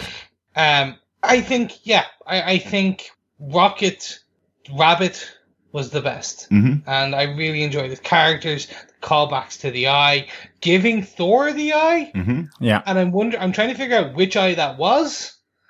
He's stolen a few of them, or he at least we assume that he's taken a few of them. Mm-hmm. So I'm trying to figure out, is this the one from the very first Ravager ship, or is this an eye from the second film? Or a more recent one, yes, yeah. Yes, or a third. He could have a whole collection. Mm-hmm. As I said, he does seem to be obsessed with taking the eyes and arms. But it does lead them, now that they have Stormbreaker, it does lead them back to Earth. It leads them back to Wakanda, where the final battle takes place. It does. And that entrance was glorious. Mm-hmm. Yeah. Really was. Just seeing him land in the middle by his own power I was very happy with that. And what we get is this very quick scene of Thor decimating the Outriders. Mm-hmm. The rest of them hold their own, but he's just like, this is another scene on the bridge from Ragnarok where everyone else is fighting 1 or 2 or 3, and you have Thor taking on the army. But just, I loved it. But then the Mad Titan arrives. Yes. Yeah, absolutely. I do really like, just a quick point, I do really like that Stormbreaker can now control the Bifrost, because obviously we've lost Heimdall, who was previously the only character that could control the Bifrost. So they have fixed that now with Thor's new hammer, or with Thor's new weapon. Really good point. But yes, Thanos coming to Earth to recover the 6th and final stone from Vision's head. This is pretty brutal, but I do love the scene. I love as each of the members of Wakanda and of the Guardians of the Galaxy and of the Avengers go up to attack and use every bit of their power against Thanos. And he does seem to play with them a little bit like he did with the Hulk in the past. He could have just wiped them all out with one of the stones, but he does seem to want to have a moment to just swipe them away to show them how powerful he is almost. Yeah, that scene is fantastic. We get a use of and John, I think it was yourself who said this earlier, we get that scene where every single one of their powers on the gauntlet is used and utilized in the different way. Mm-hmm. Yeah, it really does lend itself back to the fight on Titan, where all of a sudden, Groot, Captain America, Bucky, Falcon, T'Challa are all just kind of being flicked aside by Thanos. I mean, yes, they're not the average person, but Thanos is kind of reveling in his power, because yes, he's not got all 6 yet, but each time he's gotten one, he becomes more and more powerful. And again, seeing Wanda holding him off with her power as she's there trying to say to Vision that she doesn't want to do it, and him pleading with her to dissolve him, and she is struggling with that whilst holding off Thanos. Now he's certainly inching towards her, but I love that moment. And then she kills her loved one, and then we see Thanos use that time stone that Doctor Strange gave him willingly, and that's the thing. I mean, I was there kind of going, ugh, does it feel like a betrayal from Strange to have just handed it over? And he restores Vision with the time gem before then he goes back to him to rip out that stone from his head. It was just something special. I did like the way the magical runes kind of came around the gauntlet as well as that. I thought that was pretty cool. Just like in Doctor Strange. Yeah. That was really cool. To speak about that, I suppose this is a good point really to speak about it. We did talk about earlier on that Doctor Strange has seen 14 million possibilities. Only one that he's seen will lead to the defeat of Thanos, but it's not necessarily that only one will lead to all of the Avengers surviving. So Do we think he sacrificed himself because Tony Stark is the key to everything happening? Is that what he's seen in the future, that Tony Stark must live in order for Thanos to be defeated? Because that's really what the choice was. It was either allow Tony to die or give up the time stone. And he said in the past that he wasn't going to do that. Do we think that's what it was? 100%. Yes, And, absolutely. am I allowed to speculate here? Mm-hmm. Should I speculate Absolutely. Here or hold off? We're going to speculate a little bit more as we go on, I'm sure, but you can speculate all you wish, Chris. Thank you very much. This is 100% what it was. He said he saw the 14 million and there was only one possibility, but he never told them what that possibility was. Mm-hmm. I think it was that, yes, in order for anything to happen, Tony must live. Mm-hmm. Him saving Tony made sense. What I feel now will happen is, with 50% of the universe gone, the remaining people will band together. Mm-hmm. And what we will end up seeing, including Captain Marvel, will be this time-displaced kind of team come together. Right. Where they will get Hawkeye, they'll have Ant-Man, they'll have Cap and Iron Man, and they'll pull the best of the best, multiple people together on a Hail Mary approach to reverse time. Mm-hmm. To go back to the point before the click. Yeah. And I think that's what we're going to see. And I think it's going to get really interesting to how they're going to do that. I don't know. Mm-hmm. Yeah. I've tried to kind of, how do you reverse time without reversing time? I think it will all kind of come down to the post-credit scene, and we can explain that later on, but I think that post-credit scene and what that means will be the key to the next film. Yeah, absolutely. Yeah, it'll be interesting actually, because as well, Captain Marvel, she is former American Air Force. She operates certainly in space. I don't know too much about the character, but yes, you have the time stone and the magical ability to effectively control time. But then if you think of the theory of relativity from a scientific point of view, which is where Tony Stark is absolutely involved, that idea that time and space bend and you can pass through, and that you have potential wormholes to be able to go back in time. Because it's interesting. I mean, after the movie, immediately it was like, well, is it going to just simply be that they somehow use the time stone to reverse time in some way? Right. Do they build another gauntlet so that they can house this to wield its power in the same way that Thanos has had to create this gauntlet? Or, if it is that Tony Stark is the linchpin here, he's the keystone to correcting everything, or at least just defeating Thanos. And if it involves time, then is there a more scientific explanation that can be used? Because that's where Tony Stark is the futurist. He is the man of the future, about technology, science, and all that. So maybe along with Captain Marvel, given her abilities, that this is another alternative use of time here. Maybe. Which is, I think, I would agree. I think that is certainly like the linchpin for the second Infinity War movie. I know it's not called that. So I definitely think that this is the linchpin of the movie, potentially. Of the next film, yeah. Well, we do know that Atiri, Peter Dinklage's character, does still have the mold of the Infinity Gauntlet that he built for Thanos. Let's talk about the click, because we skipped over it. The click of the fingers that destroys half of the universe, because there's a couple of little interesting points here, and I'm going to talk about them in 1 second. Obviously, the killing of so many major characters is huge, but one of the things that's quite interesting is the gauntlet is broken as the click happens. So we see the lights of many of the stones start to either dim completely or go out.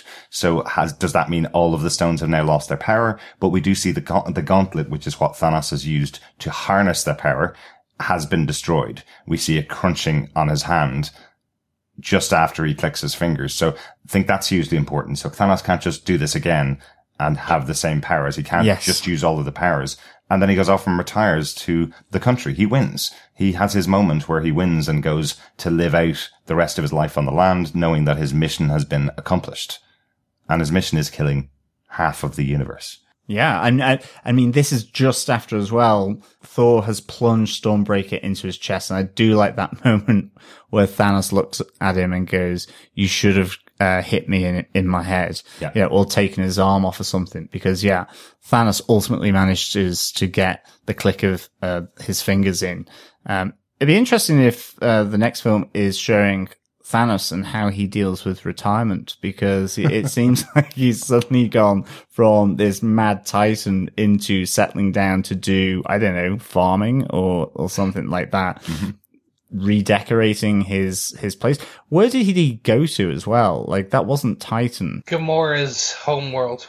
He said in the film that by killing 50% of her homeworld, he had saved it. They had become farmers, and it was green and lush as ever. So I think that's what we got. Excellent. I was wondering about that. And we do also see that scene where he has a moment with Gamora, young Gamora, which seems to almost be like the visions that we saw in Black Panther, where T'Challa is speaking to his father after taking the heart-shaped herb. Is there a reason that Thanos had this particular vision when he's in Wakanda? Is there some connection there with the heart-shaped herb? Is that fed into him somehow, that he's able to now speak to the now dead Gamora as her younger self?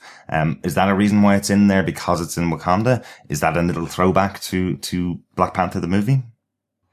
I think it's more to do with, and they didn't explain it well, in the comic books, anyone who was killed by the Soul Stone or sacrificed for the Soul Stone, a part of them is transported to the Soul Stone within the Soul Stone, within this realm. Yeah. So I believe Gamora's still alive. Her form is what he wants her to be. Okay.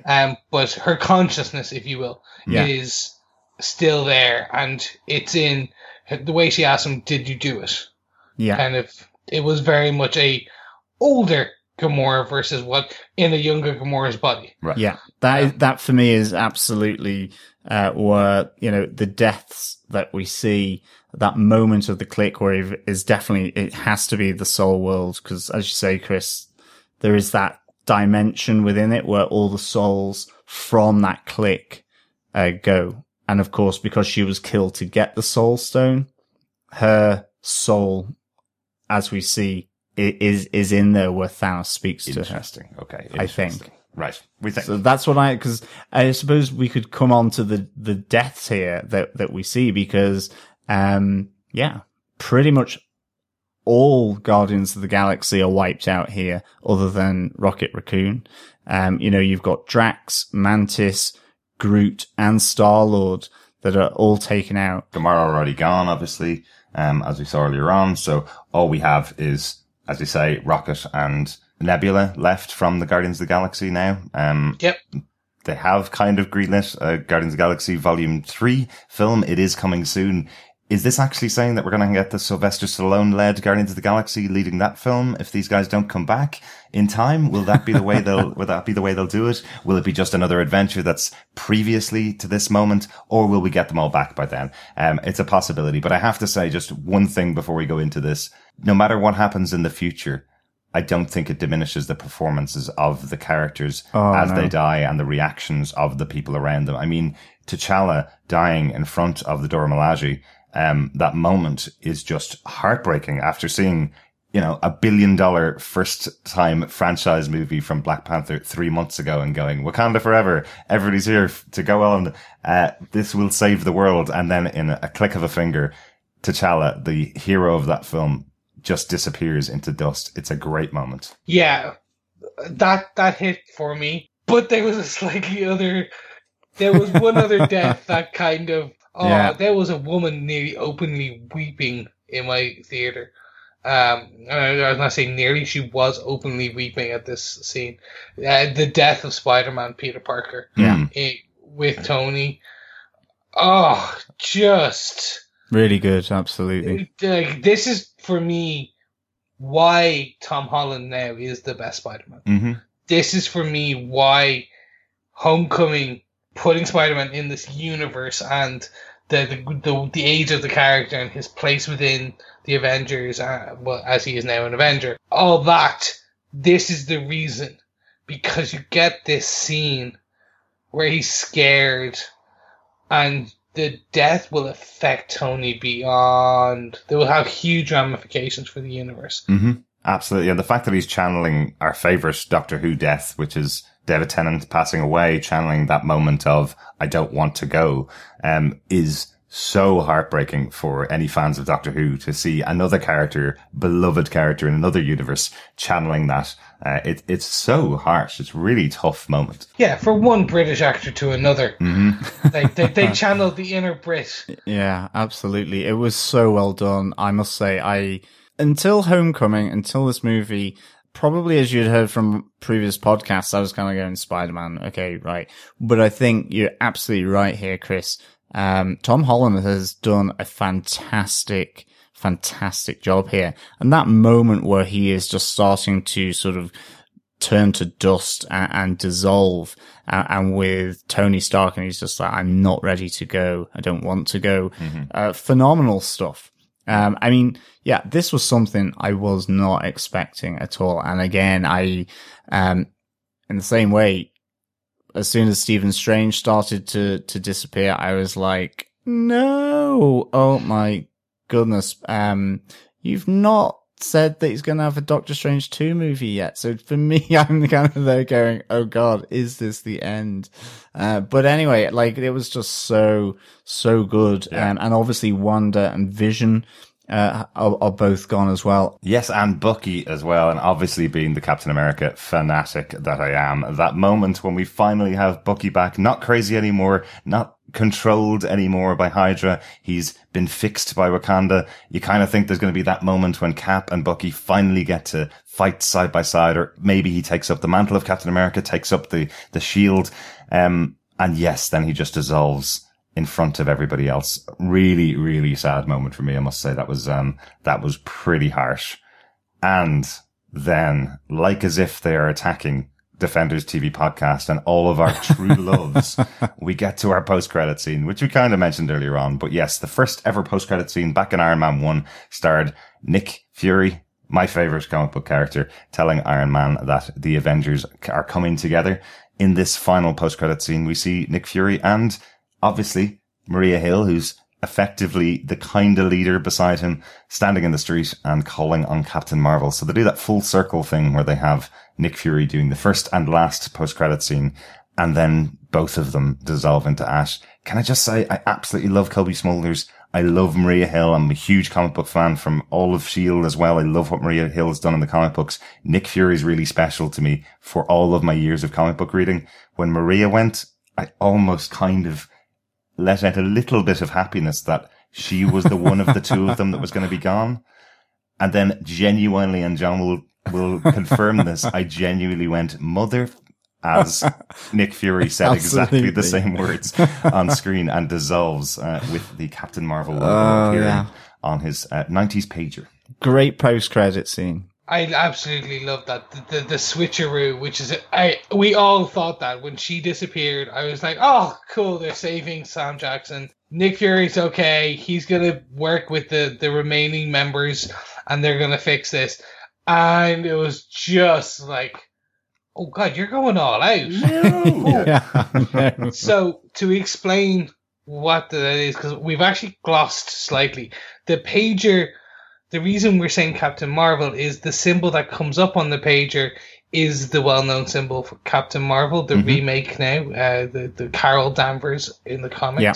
And that is one of the next two. There's two films in between this film and whatever the next Avengers Infinity War 2.0, whatever is going to be, whatever it will be called. That is Ant-Man and the Wasp in August. And then in early next year, we will get Captain Marvel with Brie Larson playing the title character. Yeah, and featuring Nick Fury and featuring Agent Coulson back in the Marvel Cinematic Universe for the first time since going off to the TV-verse. Really excited about that one, must say. Yes, and it's set in the 90s. Mm-hmm. So this is the important thing. There's the reason it's a souped up pager. Yeah. The film is set in the 90s. That's all we know so far.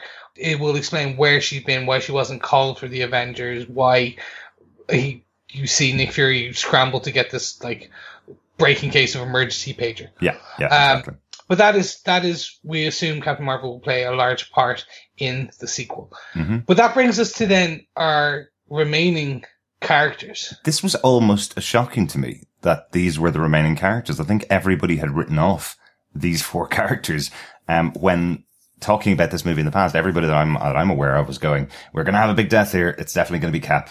It's definitely going to be Iron Man. Maybe Hulk should be the one to go. Maybe Thor should be the one to go. So we have Thor, Cap, Iron Man, Hulk. We've got Black Widow, probably Hawkeye, the first Avengers that came together in that round circle scene in the Avengers 1 are all still alive. That's real shocker. Yeah, I was as shocked as anyone. Yeah. I thought, if anything, they would go. Mm-hmm. We would get a new Avengers style approach in the follow-up, bringing some of them definitely back, using some others. It was just... it's a shock to me, but looking at how the film has been made, the way they wrote it, the way they've directed it, trying to divine what Kevin Feige, his master plan, mm-hmm. it makes sense. Yeah. They were there for the beginning. They are there for the end. They will be there for the new beginning. Will that require them handing off the new after the new beginning and things like that? Who knows? They may. The next film may kill some of them, and I think that's the question. The universe will never be the same, but that's one of the things they said consistently in the pre-marketing for this, the pre-promotion for this film is these films will change the MCU forever. Yeah. Hell, one of these films has completely changed the universe. Oh, yeah. I don't want to see how much more they're going to change it. Mm-hmm. Of course I want to see it. But I'm like, wow. Chris will not be on the Avengers 4 podcast, right? No.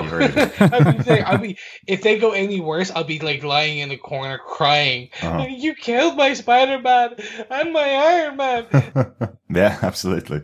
So, gentlemen, I think that kind of wraps up our top 5 points because I can't keep thinking about all the characters they're going to kill and who's alive and how this is going to... We've got a year to wait. Yeah. So, I think it's time we jump into some notes before we wrap up on our defense. Yeah, Chris.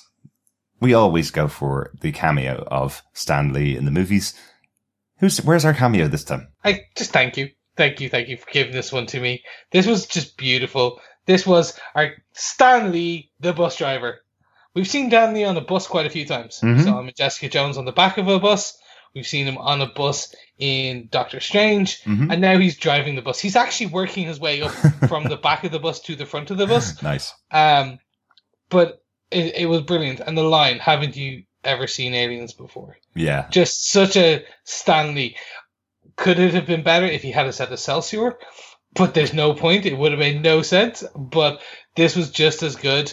And yeah, I just love that. Yeah, kind of like the gag here. It's effectively just aimed at all the school kids who are born around the time of the original Avengers, right? If they were 10 years younger, they'd all be 4 or 5 years old. So I think the kind of reference here is Stan Lee was around for the original attack on New York back in Avengers 1, and he's just kind of joking about the fact that all of these other kids weren't around. On that bus, we also got the cameo from Spider-Man Homecoming as well, Chris. Yes, we did. We got Ned. And that was spectacular. We didn't even talk about that. It was almost amazing. Yes, I've just used 2 titles for Spider-Man in the same sentence. It's almost like I'm getting superior at this. That's 3. Anyway, I can be called the ultimate. That's 4. So seeing that nice little cameo was fantastic, but actually seeing his reaction to, oh my God, aliens, running down the back of the bus and seeing Spider-Man swing out. That was hilarious. Loved it. I loved it. It's effectively Peter saying, "Calls a distraction." And he goes, "We're all going to die," which is just the reaction from Ned. It's not a distraction at all. Hilarious. Really, really good. Any other quick notes or any other notes from the movie that we haven't talked about? There's so much in this movie, I know, that we have to unpack them. But John, any other notes? I just really wanted to mention about Star-Lord and Thor trying to compete in terms of their manliness. I thought that was quite a good, funny moment, between these two, and certainly with Rocket kind of coming and going like, no, that guy's more manly than you are. Mm-hmm. I thought that was really good. And the other thing is that, Nebula is still alive as well. And she's still got a thirst for rage, and for vengeance against Thanos here, especially what has been done to her. So I'm wondering to what extent Nebula has a potential future role as well, because, certainly, again, from the Infinity Gauntlet run, the 6-issue series, by Jim Starlin, she looks to use the gauntlet again. So it'll be interesting. Or maybe it was from Hickman's Infinity, but certainly, she has a potential role here, and she is still very much alive and pretty, how should I say it? Pissed. Peed off. Yeah. I just wanted to call out one quick point, and that is the introduction to the Invisible Man. Drax. This fantastic scene where he goes, I know it was terrible humor. It was hilarious. But it was just hilarious. It was just... That was so good. I am moving so slowly, you cannot see me. And just even the timing of how long are you in there? A while. I was kind of hoping they'd make some cutaway joke, or not even joke, to show that at one point he stops moving and he just disappears. And it's like, hey, he got a new power. Actually, and it's just because he didn't stop moving. I wanted that, but then seeing Mantis there, yeah. Fantastic scene. Lovely note. Absolutely no basis in comics. But it's still such a good gag. I have to say, watching the movie, I love that the Russos took the moments out to make these character moments for people like Drax. That moment could have easily landed on the cutting room floor, but fans of the Guardians of the Galaxy that came to this movie for the Guardians of the Galaxy want to see Drax do some fun stuff like that. And I don't think he had any other moments in the film like that. So I love the choice that they had to do those. One other note for me, which probably led to quite a significant conversation, or a fun conversation with us. It was just quite interesting to see that we had obviously 5 stones, and we have quite a few heroes left at the end of the movie. Just a thought that maybe will the 5 main heroes that we all thought were, at least one of them was going to die in this film, will they sacrifice themselves in place of the stones, and then Thanos sacrifice himself in place of the 6th stone? So, for example, this is where I came from. Will Cap America sacrifice himself to bring back Bucky? Thanos to sacrifice himself to bring back Gamora? Thor for Asgard? Or Loki, his brother, and Heimdall? Will Banner possibly try and get rid of the Hulk by sacrificing himself? And would Stark sacrifice himself for Peter Parker? Is that where we will lose the 5 main heroes and Thanos in the next movie? What do you think? I love that, because some of their photos are on the promotion material in the stones. Right. Yeah. And one of them was, like, Tony Stark was in the Soul Stone. And we were all like, what the hell has he got to do with the Soul Stone? I don't get it. I was asking that. Mm-hmm. That could make sense. Yeah. That could be like foreshadowing well in advance. And now we'll look back and go, oh my God, they told us all along. I love that. I love that idea. And I think as well, Thanos potentially can switch sides. Mm-hmm. Like, again, from the Infinity Comics, really good moment with Doctor Strange, who we've seen Thanos go into the Soul World, if that is truly what it is, with young Gamora at the end. So even though he isn't dead, he has some ability, at least through the gauntlet when he clicks his fingers, to be able to go to the Soul World. And within that dimension, then Doctor Strange from the comics does get to know about Thanos and persuades him to ultimately try and gain back the gauntlet from Nebula, who is still alive. So there could be an interesting arc there with Thanos. Again, adding probably to the complexity of this character. And we saw how much it hurt him to throw Gamora off the side of the cliff in order to get the Soul Stone. So that's kind of really, really interesting. And it kind of lends us back to, how can that soul world potentially be breached if all the souls have gone there? I mean, again, is it going to be Captain Marvel, doing something with time? breaching it? Is it Ant-Man and the Wasp with using pin particles, and being able to get into and breach the soul world? Or indeed, Adam Warlock, was the kind of leader, master of the soul world. Right, and we did see that bit from the post-credit scenes of Guardians of the Galaxy Volume 2, where Adam Warlock is on his way to the Marvel Cinematic Universe as well. So, yeah, really interesting thoughts, John. Or is it a combination of all of them? Like, I'm really intrigued as to how they're going to bring back maybe some or all of those that died from the result of the click. You know, there is that kind of idea that maybe there are pre-click deaths where it's going to be difficult for them to come back. Although again, you know, we were saying Gamora has that route through coming out of the soul dimension or soul stone. And then there's the post-click deaths. Are they really deaths? You know, it was still done so well. And that if you are going to bring them out, there's got to be some kind of sacrifice for it. So I like this idea of the sacrifice for the souls. Yeah, really intriguing. And of course, we do all hope that we see most of our heroes back by the end of the next Avengers movie, because it'll be a quiet universe if half of it's gone. On that note, John, do you defend Avengers Infinity War? Yes, I do defend Avengers Infinity War. My out of 5 really gave me mathematical conundrums here, a bit like Captain Marvel probably and Tony Stark. But I'm giving this 5 clicks of Thanos' fingers out of 5, which is an awful lot of deaths involved in that. 5 clicks of his gauntlet.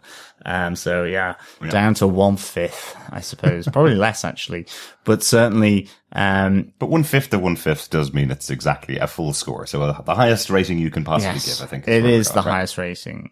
Absolutely loved the movie. So meaningful in so many ways that I wasn't expecting coming into this. As I said, I didn't even think he was necessarily going to have collected all 6 of the Infinity Stones, to be honest. So that was a surprise. I loved the balance of fun from the Guardians and Thor, from the interactions of Doctor Strange and Tony Stark. Really, really good. Right through to the absolute seriousness and heart-tugging emotion of Gamora and Thanos, from seeing Spider-Man die in the arms of Tony Stark, seeing my favorite character getting dissolved off the face of the MCU. All of these things were just so good. I really felt that Star-Lord and Gamora as well, along with Wanda and the Vision, I just felt there was so much meaning to those situations that they're in terms of Wanda trying to sort of weigh up whether to kill Vision like he was asking, or to try and save him from Thanos' grip, to Star-Lord having to make that choice as to whether or not to shoot Gamora because she knows where the Soul Stone is.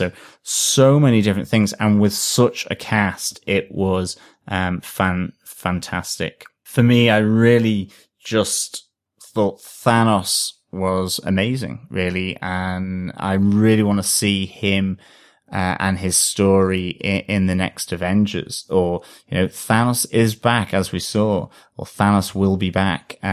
So seeing him there sort of enjoying his mission accomplished, I think be interesting to see how he's now brought down from this and how that plays out. It'd be so good. So yeah, for me, this delivered on so much stuff. It was great seeing Doctor Strange and Tony Stark. And again, I do think that we're in the end game. Just a great line between Stephen and Tony, as to what that means. And then the post-credit scene, seeing Captain Marvel sign there on the pager. Yeah, so many things. How are they going to defeat Thanos? Are they going to reverse what's happened? Who's dead? Who's alive?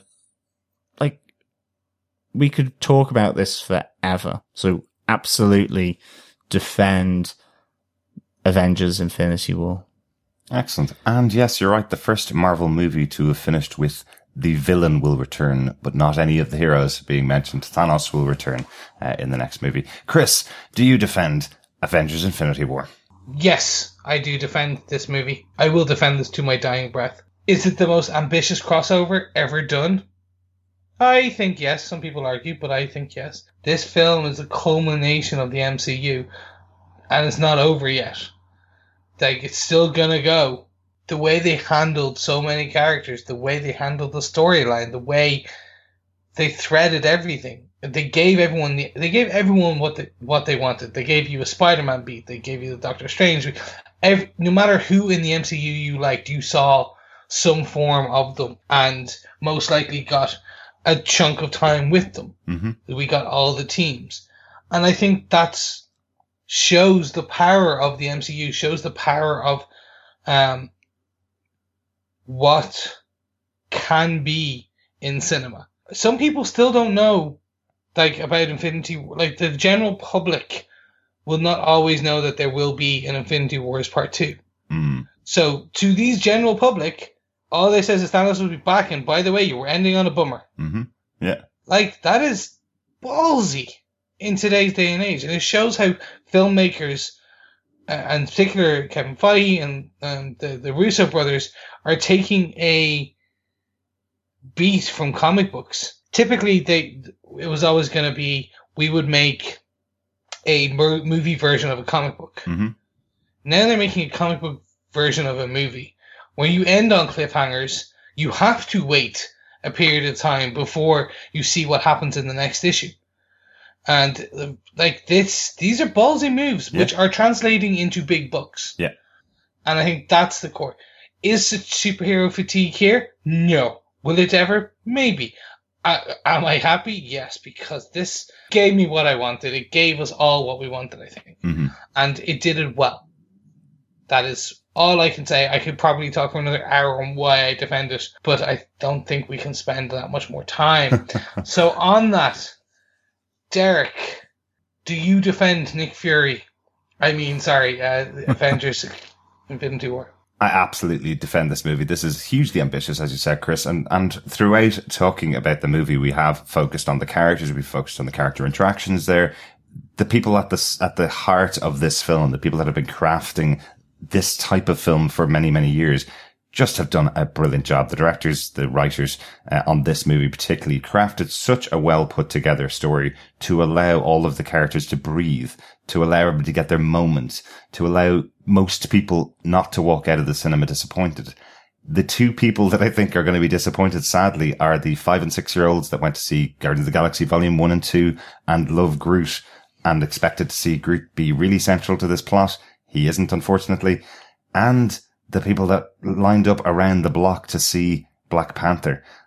I do feel that those are the people that are going to be disappointed. Wakanda's used really, really well in this film, but I think because the movie was being made around the same time or pre-release to Black Panther coming out in the cinema, I don't think they realized that the world would embrace those characters so much. And to have T'Challa fall apart at the end of the movie, I honestly was expecting like riots in some cinemas at the idea that the next movie kills off Black Panther. But yes, so well put together, made me really excited to see what's coming up in the future.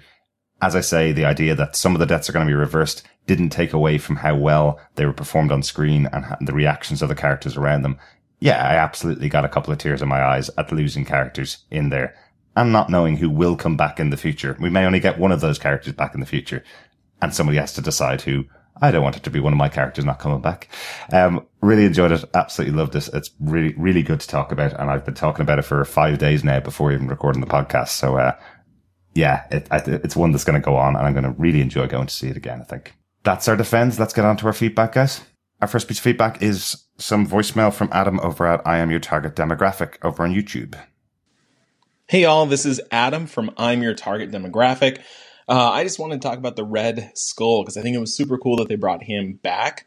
And I think it opens up a lot of doors for the future of, who are villains that kind of disappeared, what are plot lines that maybe didn't go anywhere. And this showed that they're really willing to bring someone back. And, even if it's just a cameo, they're kind of honoring that continuity. And I thought that was really cool. It's a super bummer that Red Skull is now just, I guess, stuck on that planet without any sort of job or mission. But I guess that's the price you pay for being a evil Nazi. So thanks. What are your thoughts? Thank you so much, Adam, for that feedback. We've talked about Red Skull being on the planet and how much it was great to see him again.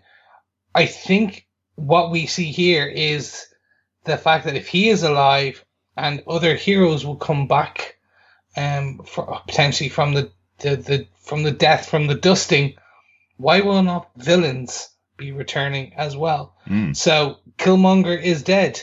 Will he potentially return because they turn back time? And it opens up a world of possibilities when we're talking about these Infinity Stones and time wibbly wobbly, etc.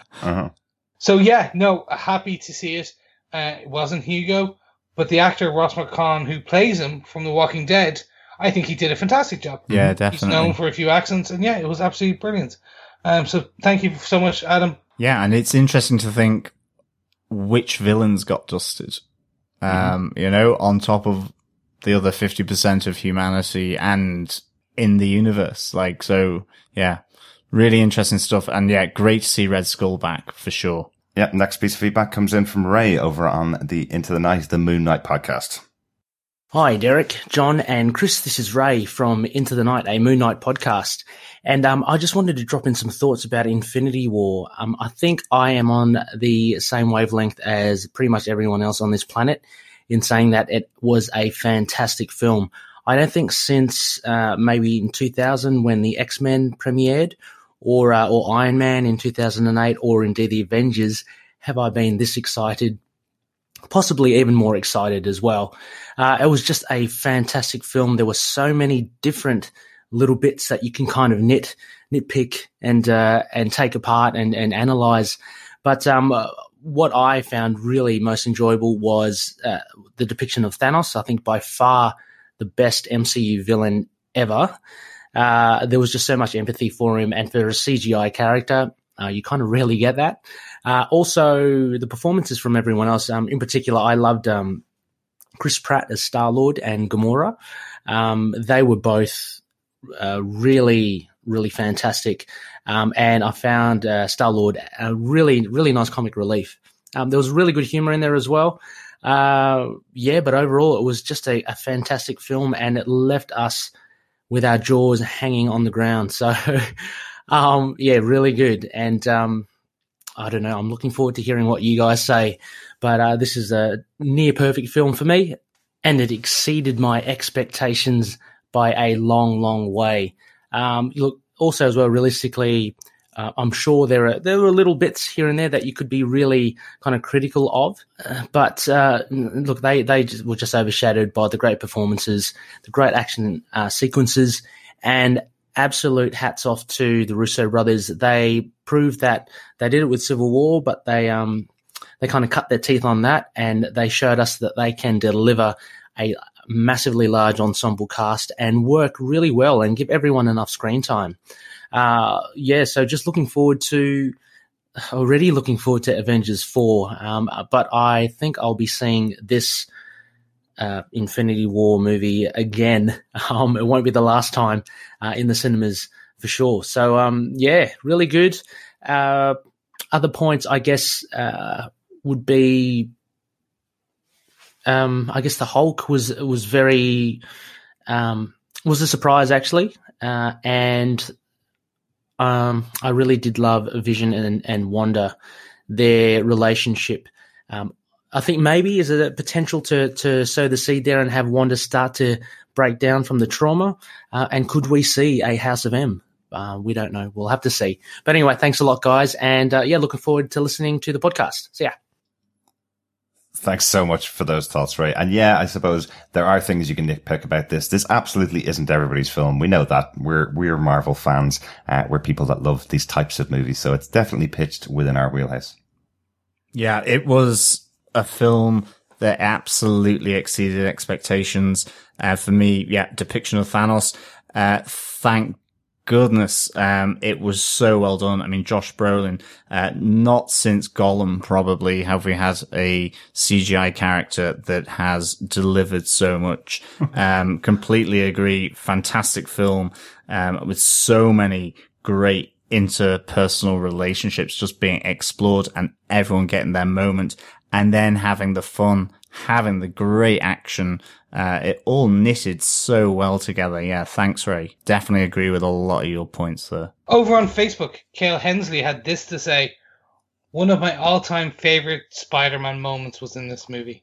When Stark told him he's officially an Avenger, Peter's reaction is so perfect.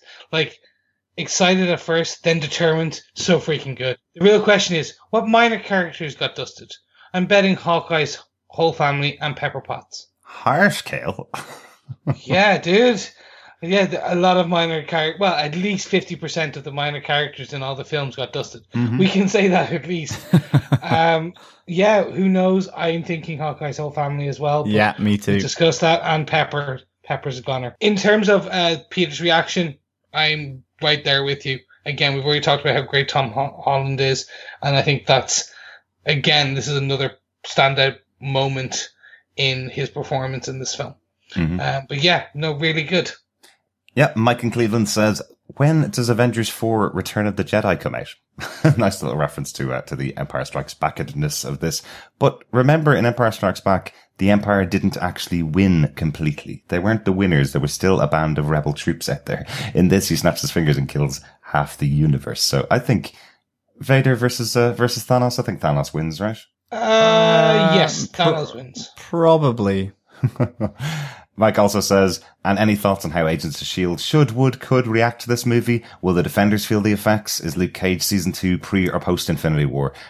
For me, I think Luke Cage Season 2 is definitely pre-Infinity War. We're not going to see any impact at all, I think, on any of the Netflix shows, unless they're going to cancel them in a couple of months' time. There was a small reference to Infinity War on Agents of S.H.I.E.L.D., where we had a moment with Skye. This is not a spoiler if you haven't watched the episode, I promise. We have a moment with Skye talking to another character, where the other character says to her, have you seen all the crazy things happening in New York? And she says, no, I don't watch the news. It gives me headaches. So the Agents of S.H.I.E.L.D. do not know about what's going on in Infinity War, but it does put the timeline of the current season of Agents of S.H.I.E.L.D. at around the point where there's the attack on the Sanctum Sanctorum in New York. So they don't have long left before the ripple effects start to hit those characters.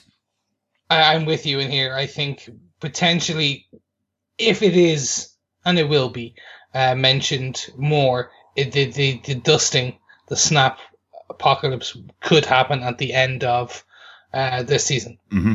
Yeah. And then they potentially will hold off the premiere of the next season, if it gets one, before the next film next year. Well, that's the huge problem, because if Agents of S.H.I.E.L.D. comes back for a season 6, it will start in October of next year.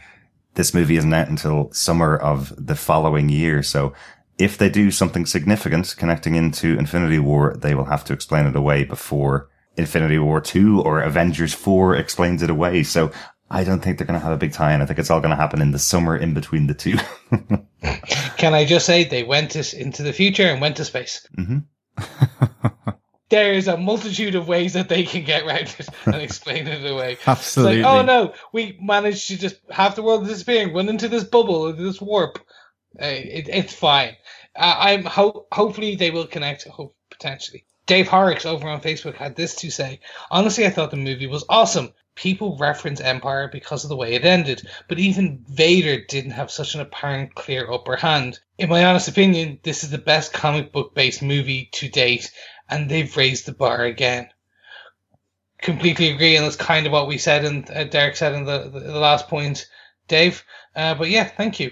Yep, completely agree, Dave. This was a really awesome movie. Fun, action, and heartbreak. For those personal comic book characters that are your absolute favorite, or second favorite, or third favorite, plus, Vader probably wouldn't stand a chance, but I don't want to cross-reference iconic movie genres here. But I think this is one of the best comic book based movies to date. Tina Brown says, I really liked it, but won't know if I loved it until part 2 comes out. I know Marvel says it's not part 2, but the way I see it is, of course it is. Unless you think we are not going to get sequels for a bunch of new characters, this is definitely part 1. The first time I read a book or see a movie, I have been known to skip forward if the story starts to drag to see what happens. Typically, the second read view is when I pick up on everything else, and I don't feel like I got an ending on this one yet. But they laid down some excellent tracks. Was so happy to see everyone getting up to speed fairly quickly so the story could progress. Was afraid that would take a long time. Loved the various groupings and satisfied with the villain, which is a huge step up. While not quite up to the level of Killmonger or Kilgrave, Thanos was light years ahead of most of the previous villains, and I think part 2 will benefit enormously from a trimmed down cast.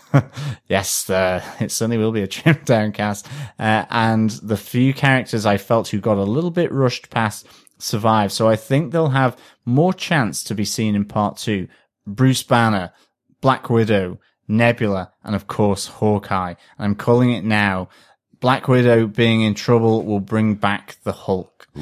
Ooh, yeah. Thank you, Tina. Yeah, I absolutely agree. I think there's so much more to this story still to come. And like any good story, it normally comes in 2 or maybe 3 parts. Think Lord of the Rings, think the original Star Wars trilogy. I think, this really is a fantastic movie in its own right. And I think it will probably get better when Avengers 4 comes out, or part 2 of Infinity War for sure, because I think that will also provide so much more context to what happened in this movie. And I think in particular for me around Doctor Strange and Tony Stark, and of course even with Nick Fury and that pager in the post-credit scene. Again, probably one of the most important post-credit scenes we've had since Nick Fury said the Avengers initiative at the end of Iron Man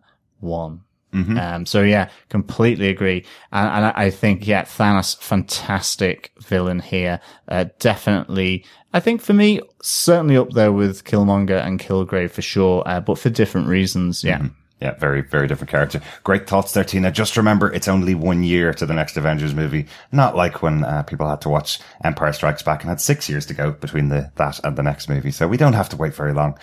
Lisa Richardson over on Facebook says, I don't recall ever being in a theatre where an audience first started gasping and then screaming and shouting in horror at a movie. While we know some of the dust people aren't dead because of announced sequels, it doesn't take the pain from seeing Spider-Man dying away. Yeah, absolutely, Lisa. Or Doctor Strange. Or Nick Fury. Or Bucky. Oh, God, it was tragedy. It really was. Fellow defender Salim Kisler had this to say. I certainly had a few issues with it, but overall, awesome movie. My heart was legit pounding at times. It had some great Marvel moments. Red Skull! And plenty of funny moments. Thor speaks Groot. I loved the interactions between the characters meeting for the first time, and that ending was just gut punch after gut punch after gut punch. Can't wait to see how they fix it. Oh, and Loki going out a good guy was cool. Rest in peace, Loki and Himdall.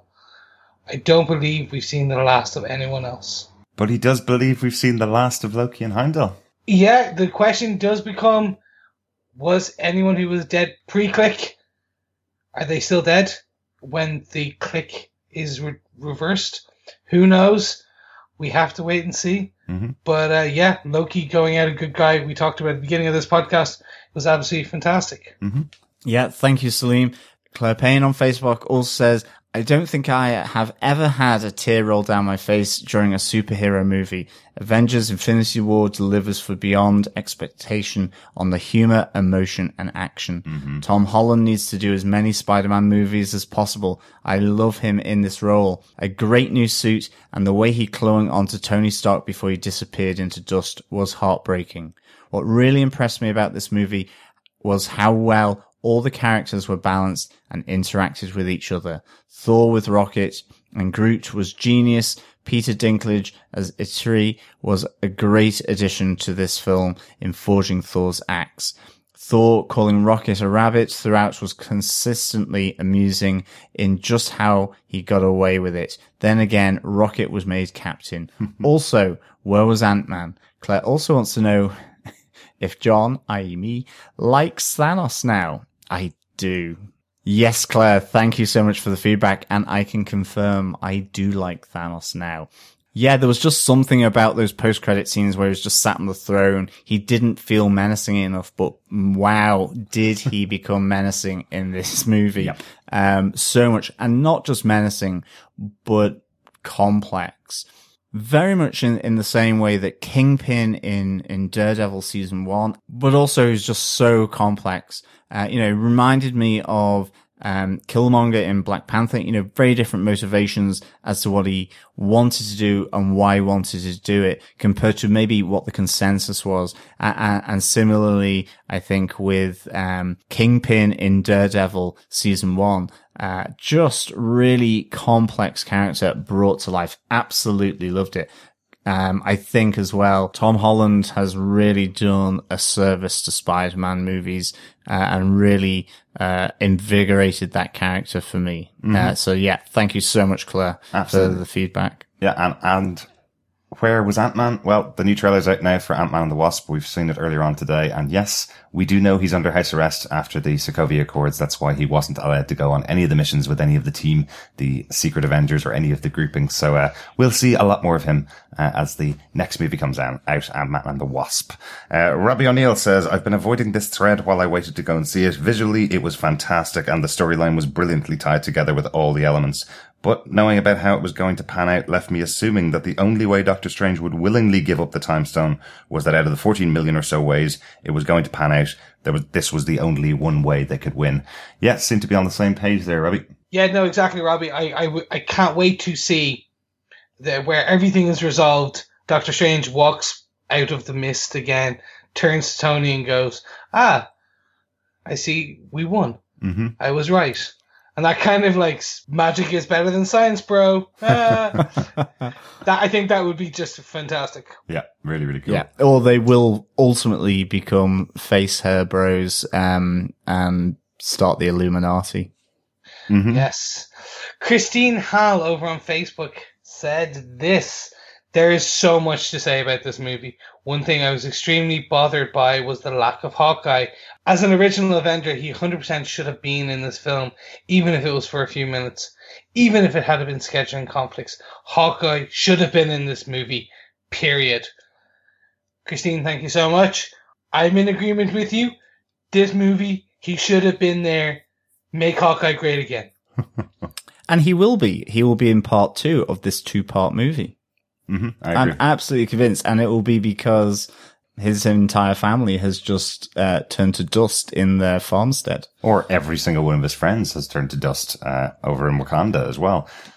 But certainly, Christian, I can absolutely understand why people wanted to see Hawkeye in this movie, in this first parter, because, yeah, he was one of those original Avengers, and he got a slight reference, so I can definitely see what you mean here for sure. Sylvie Carbonneau on Facebook goes, can I mention the end credit scene? Looks like Carol Danvers is on her way to save the day. I can't wait to see her in action. Fingers crossed Captain Marvel will be part of the next movie, so will Hawkeye, probably using his alias Ronin.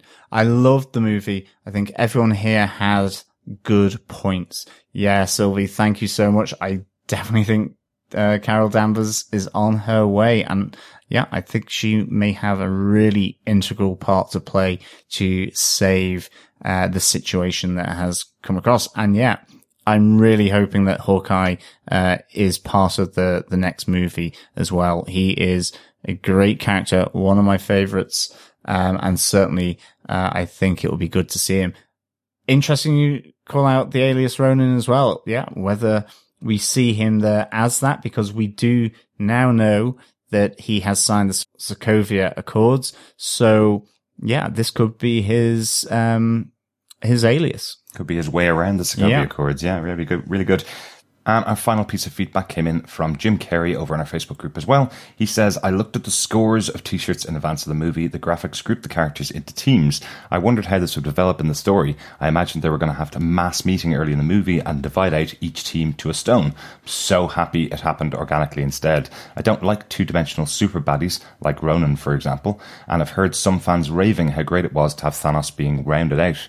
In a movie with so much killing, the humanization of Thanos, making him not just understandable, but almost sympathetic, I thought was overkill.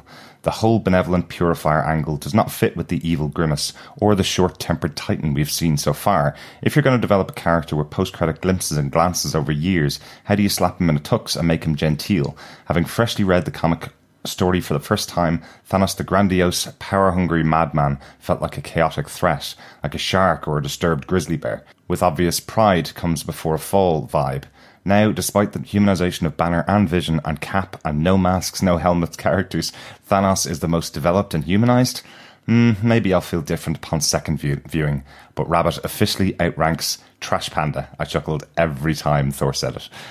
Thanks so much, Jim. I think we've mentioned on the podcast, really liked this version of Thanos, liked that they gave him some different motivation in this movie, something kind of understandable, as we've said earlier on. I don't think he's the most humanized. I think there's been a lot of work done on people like Banner and on Vision, but it's nice to have him humanized and not just the evil villain that you've seen in millions of movies before, you know? I think it was a really good choice of the writers to do that for the character. And yes, I laughed every time Rocket was called Rabbit as well. Really good. Thanks so much for all the feedback and for listening to the podcast all about Avengers Infinity War.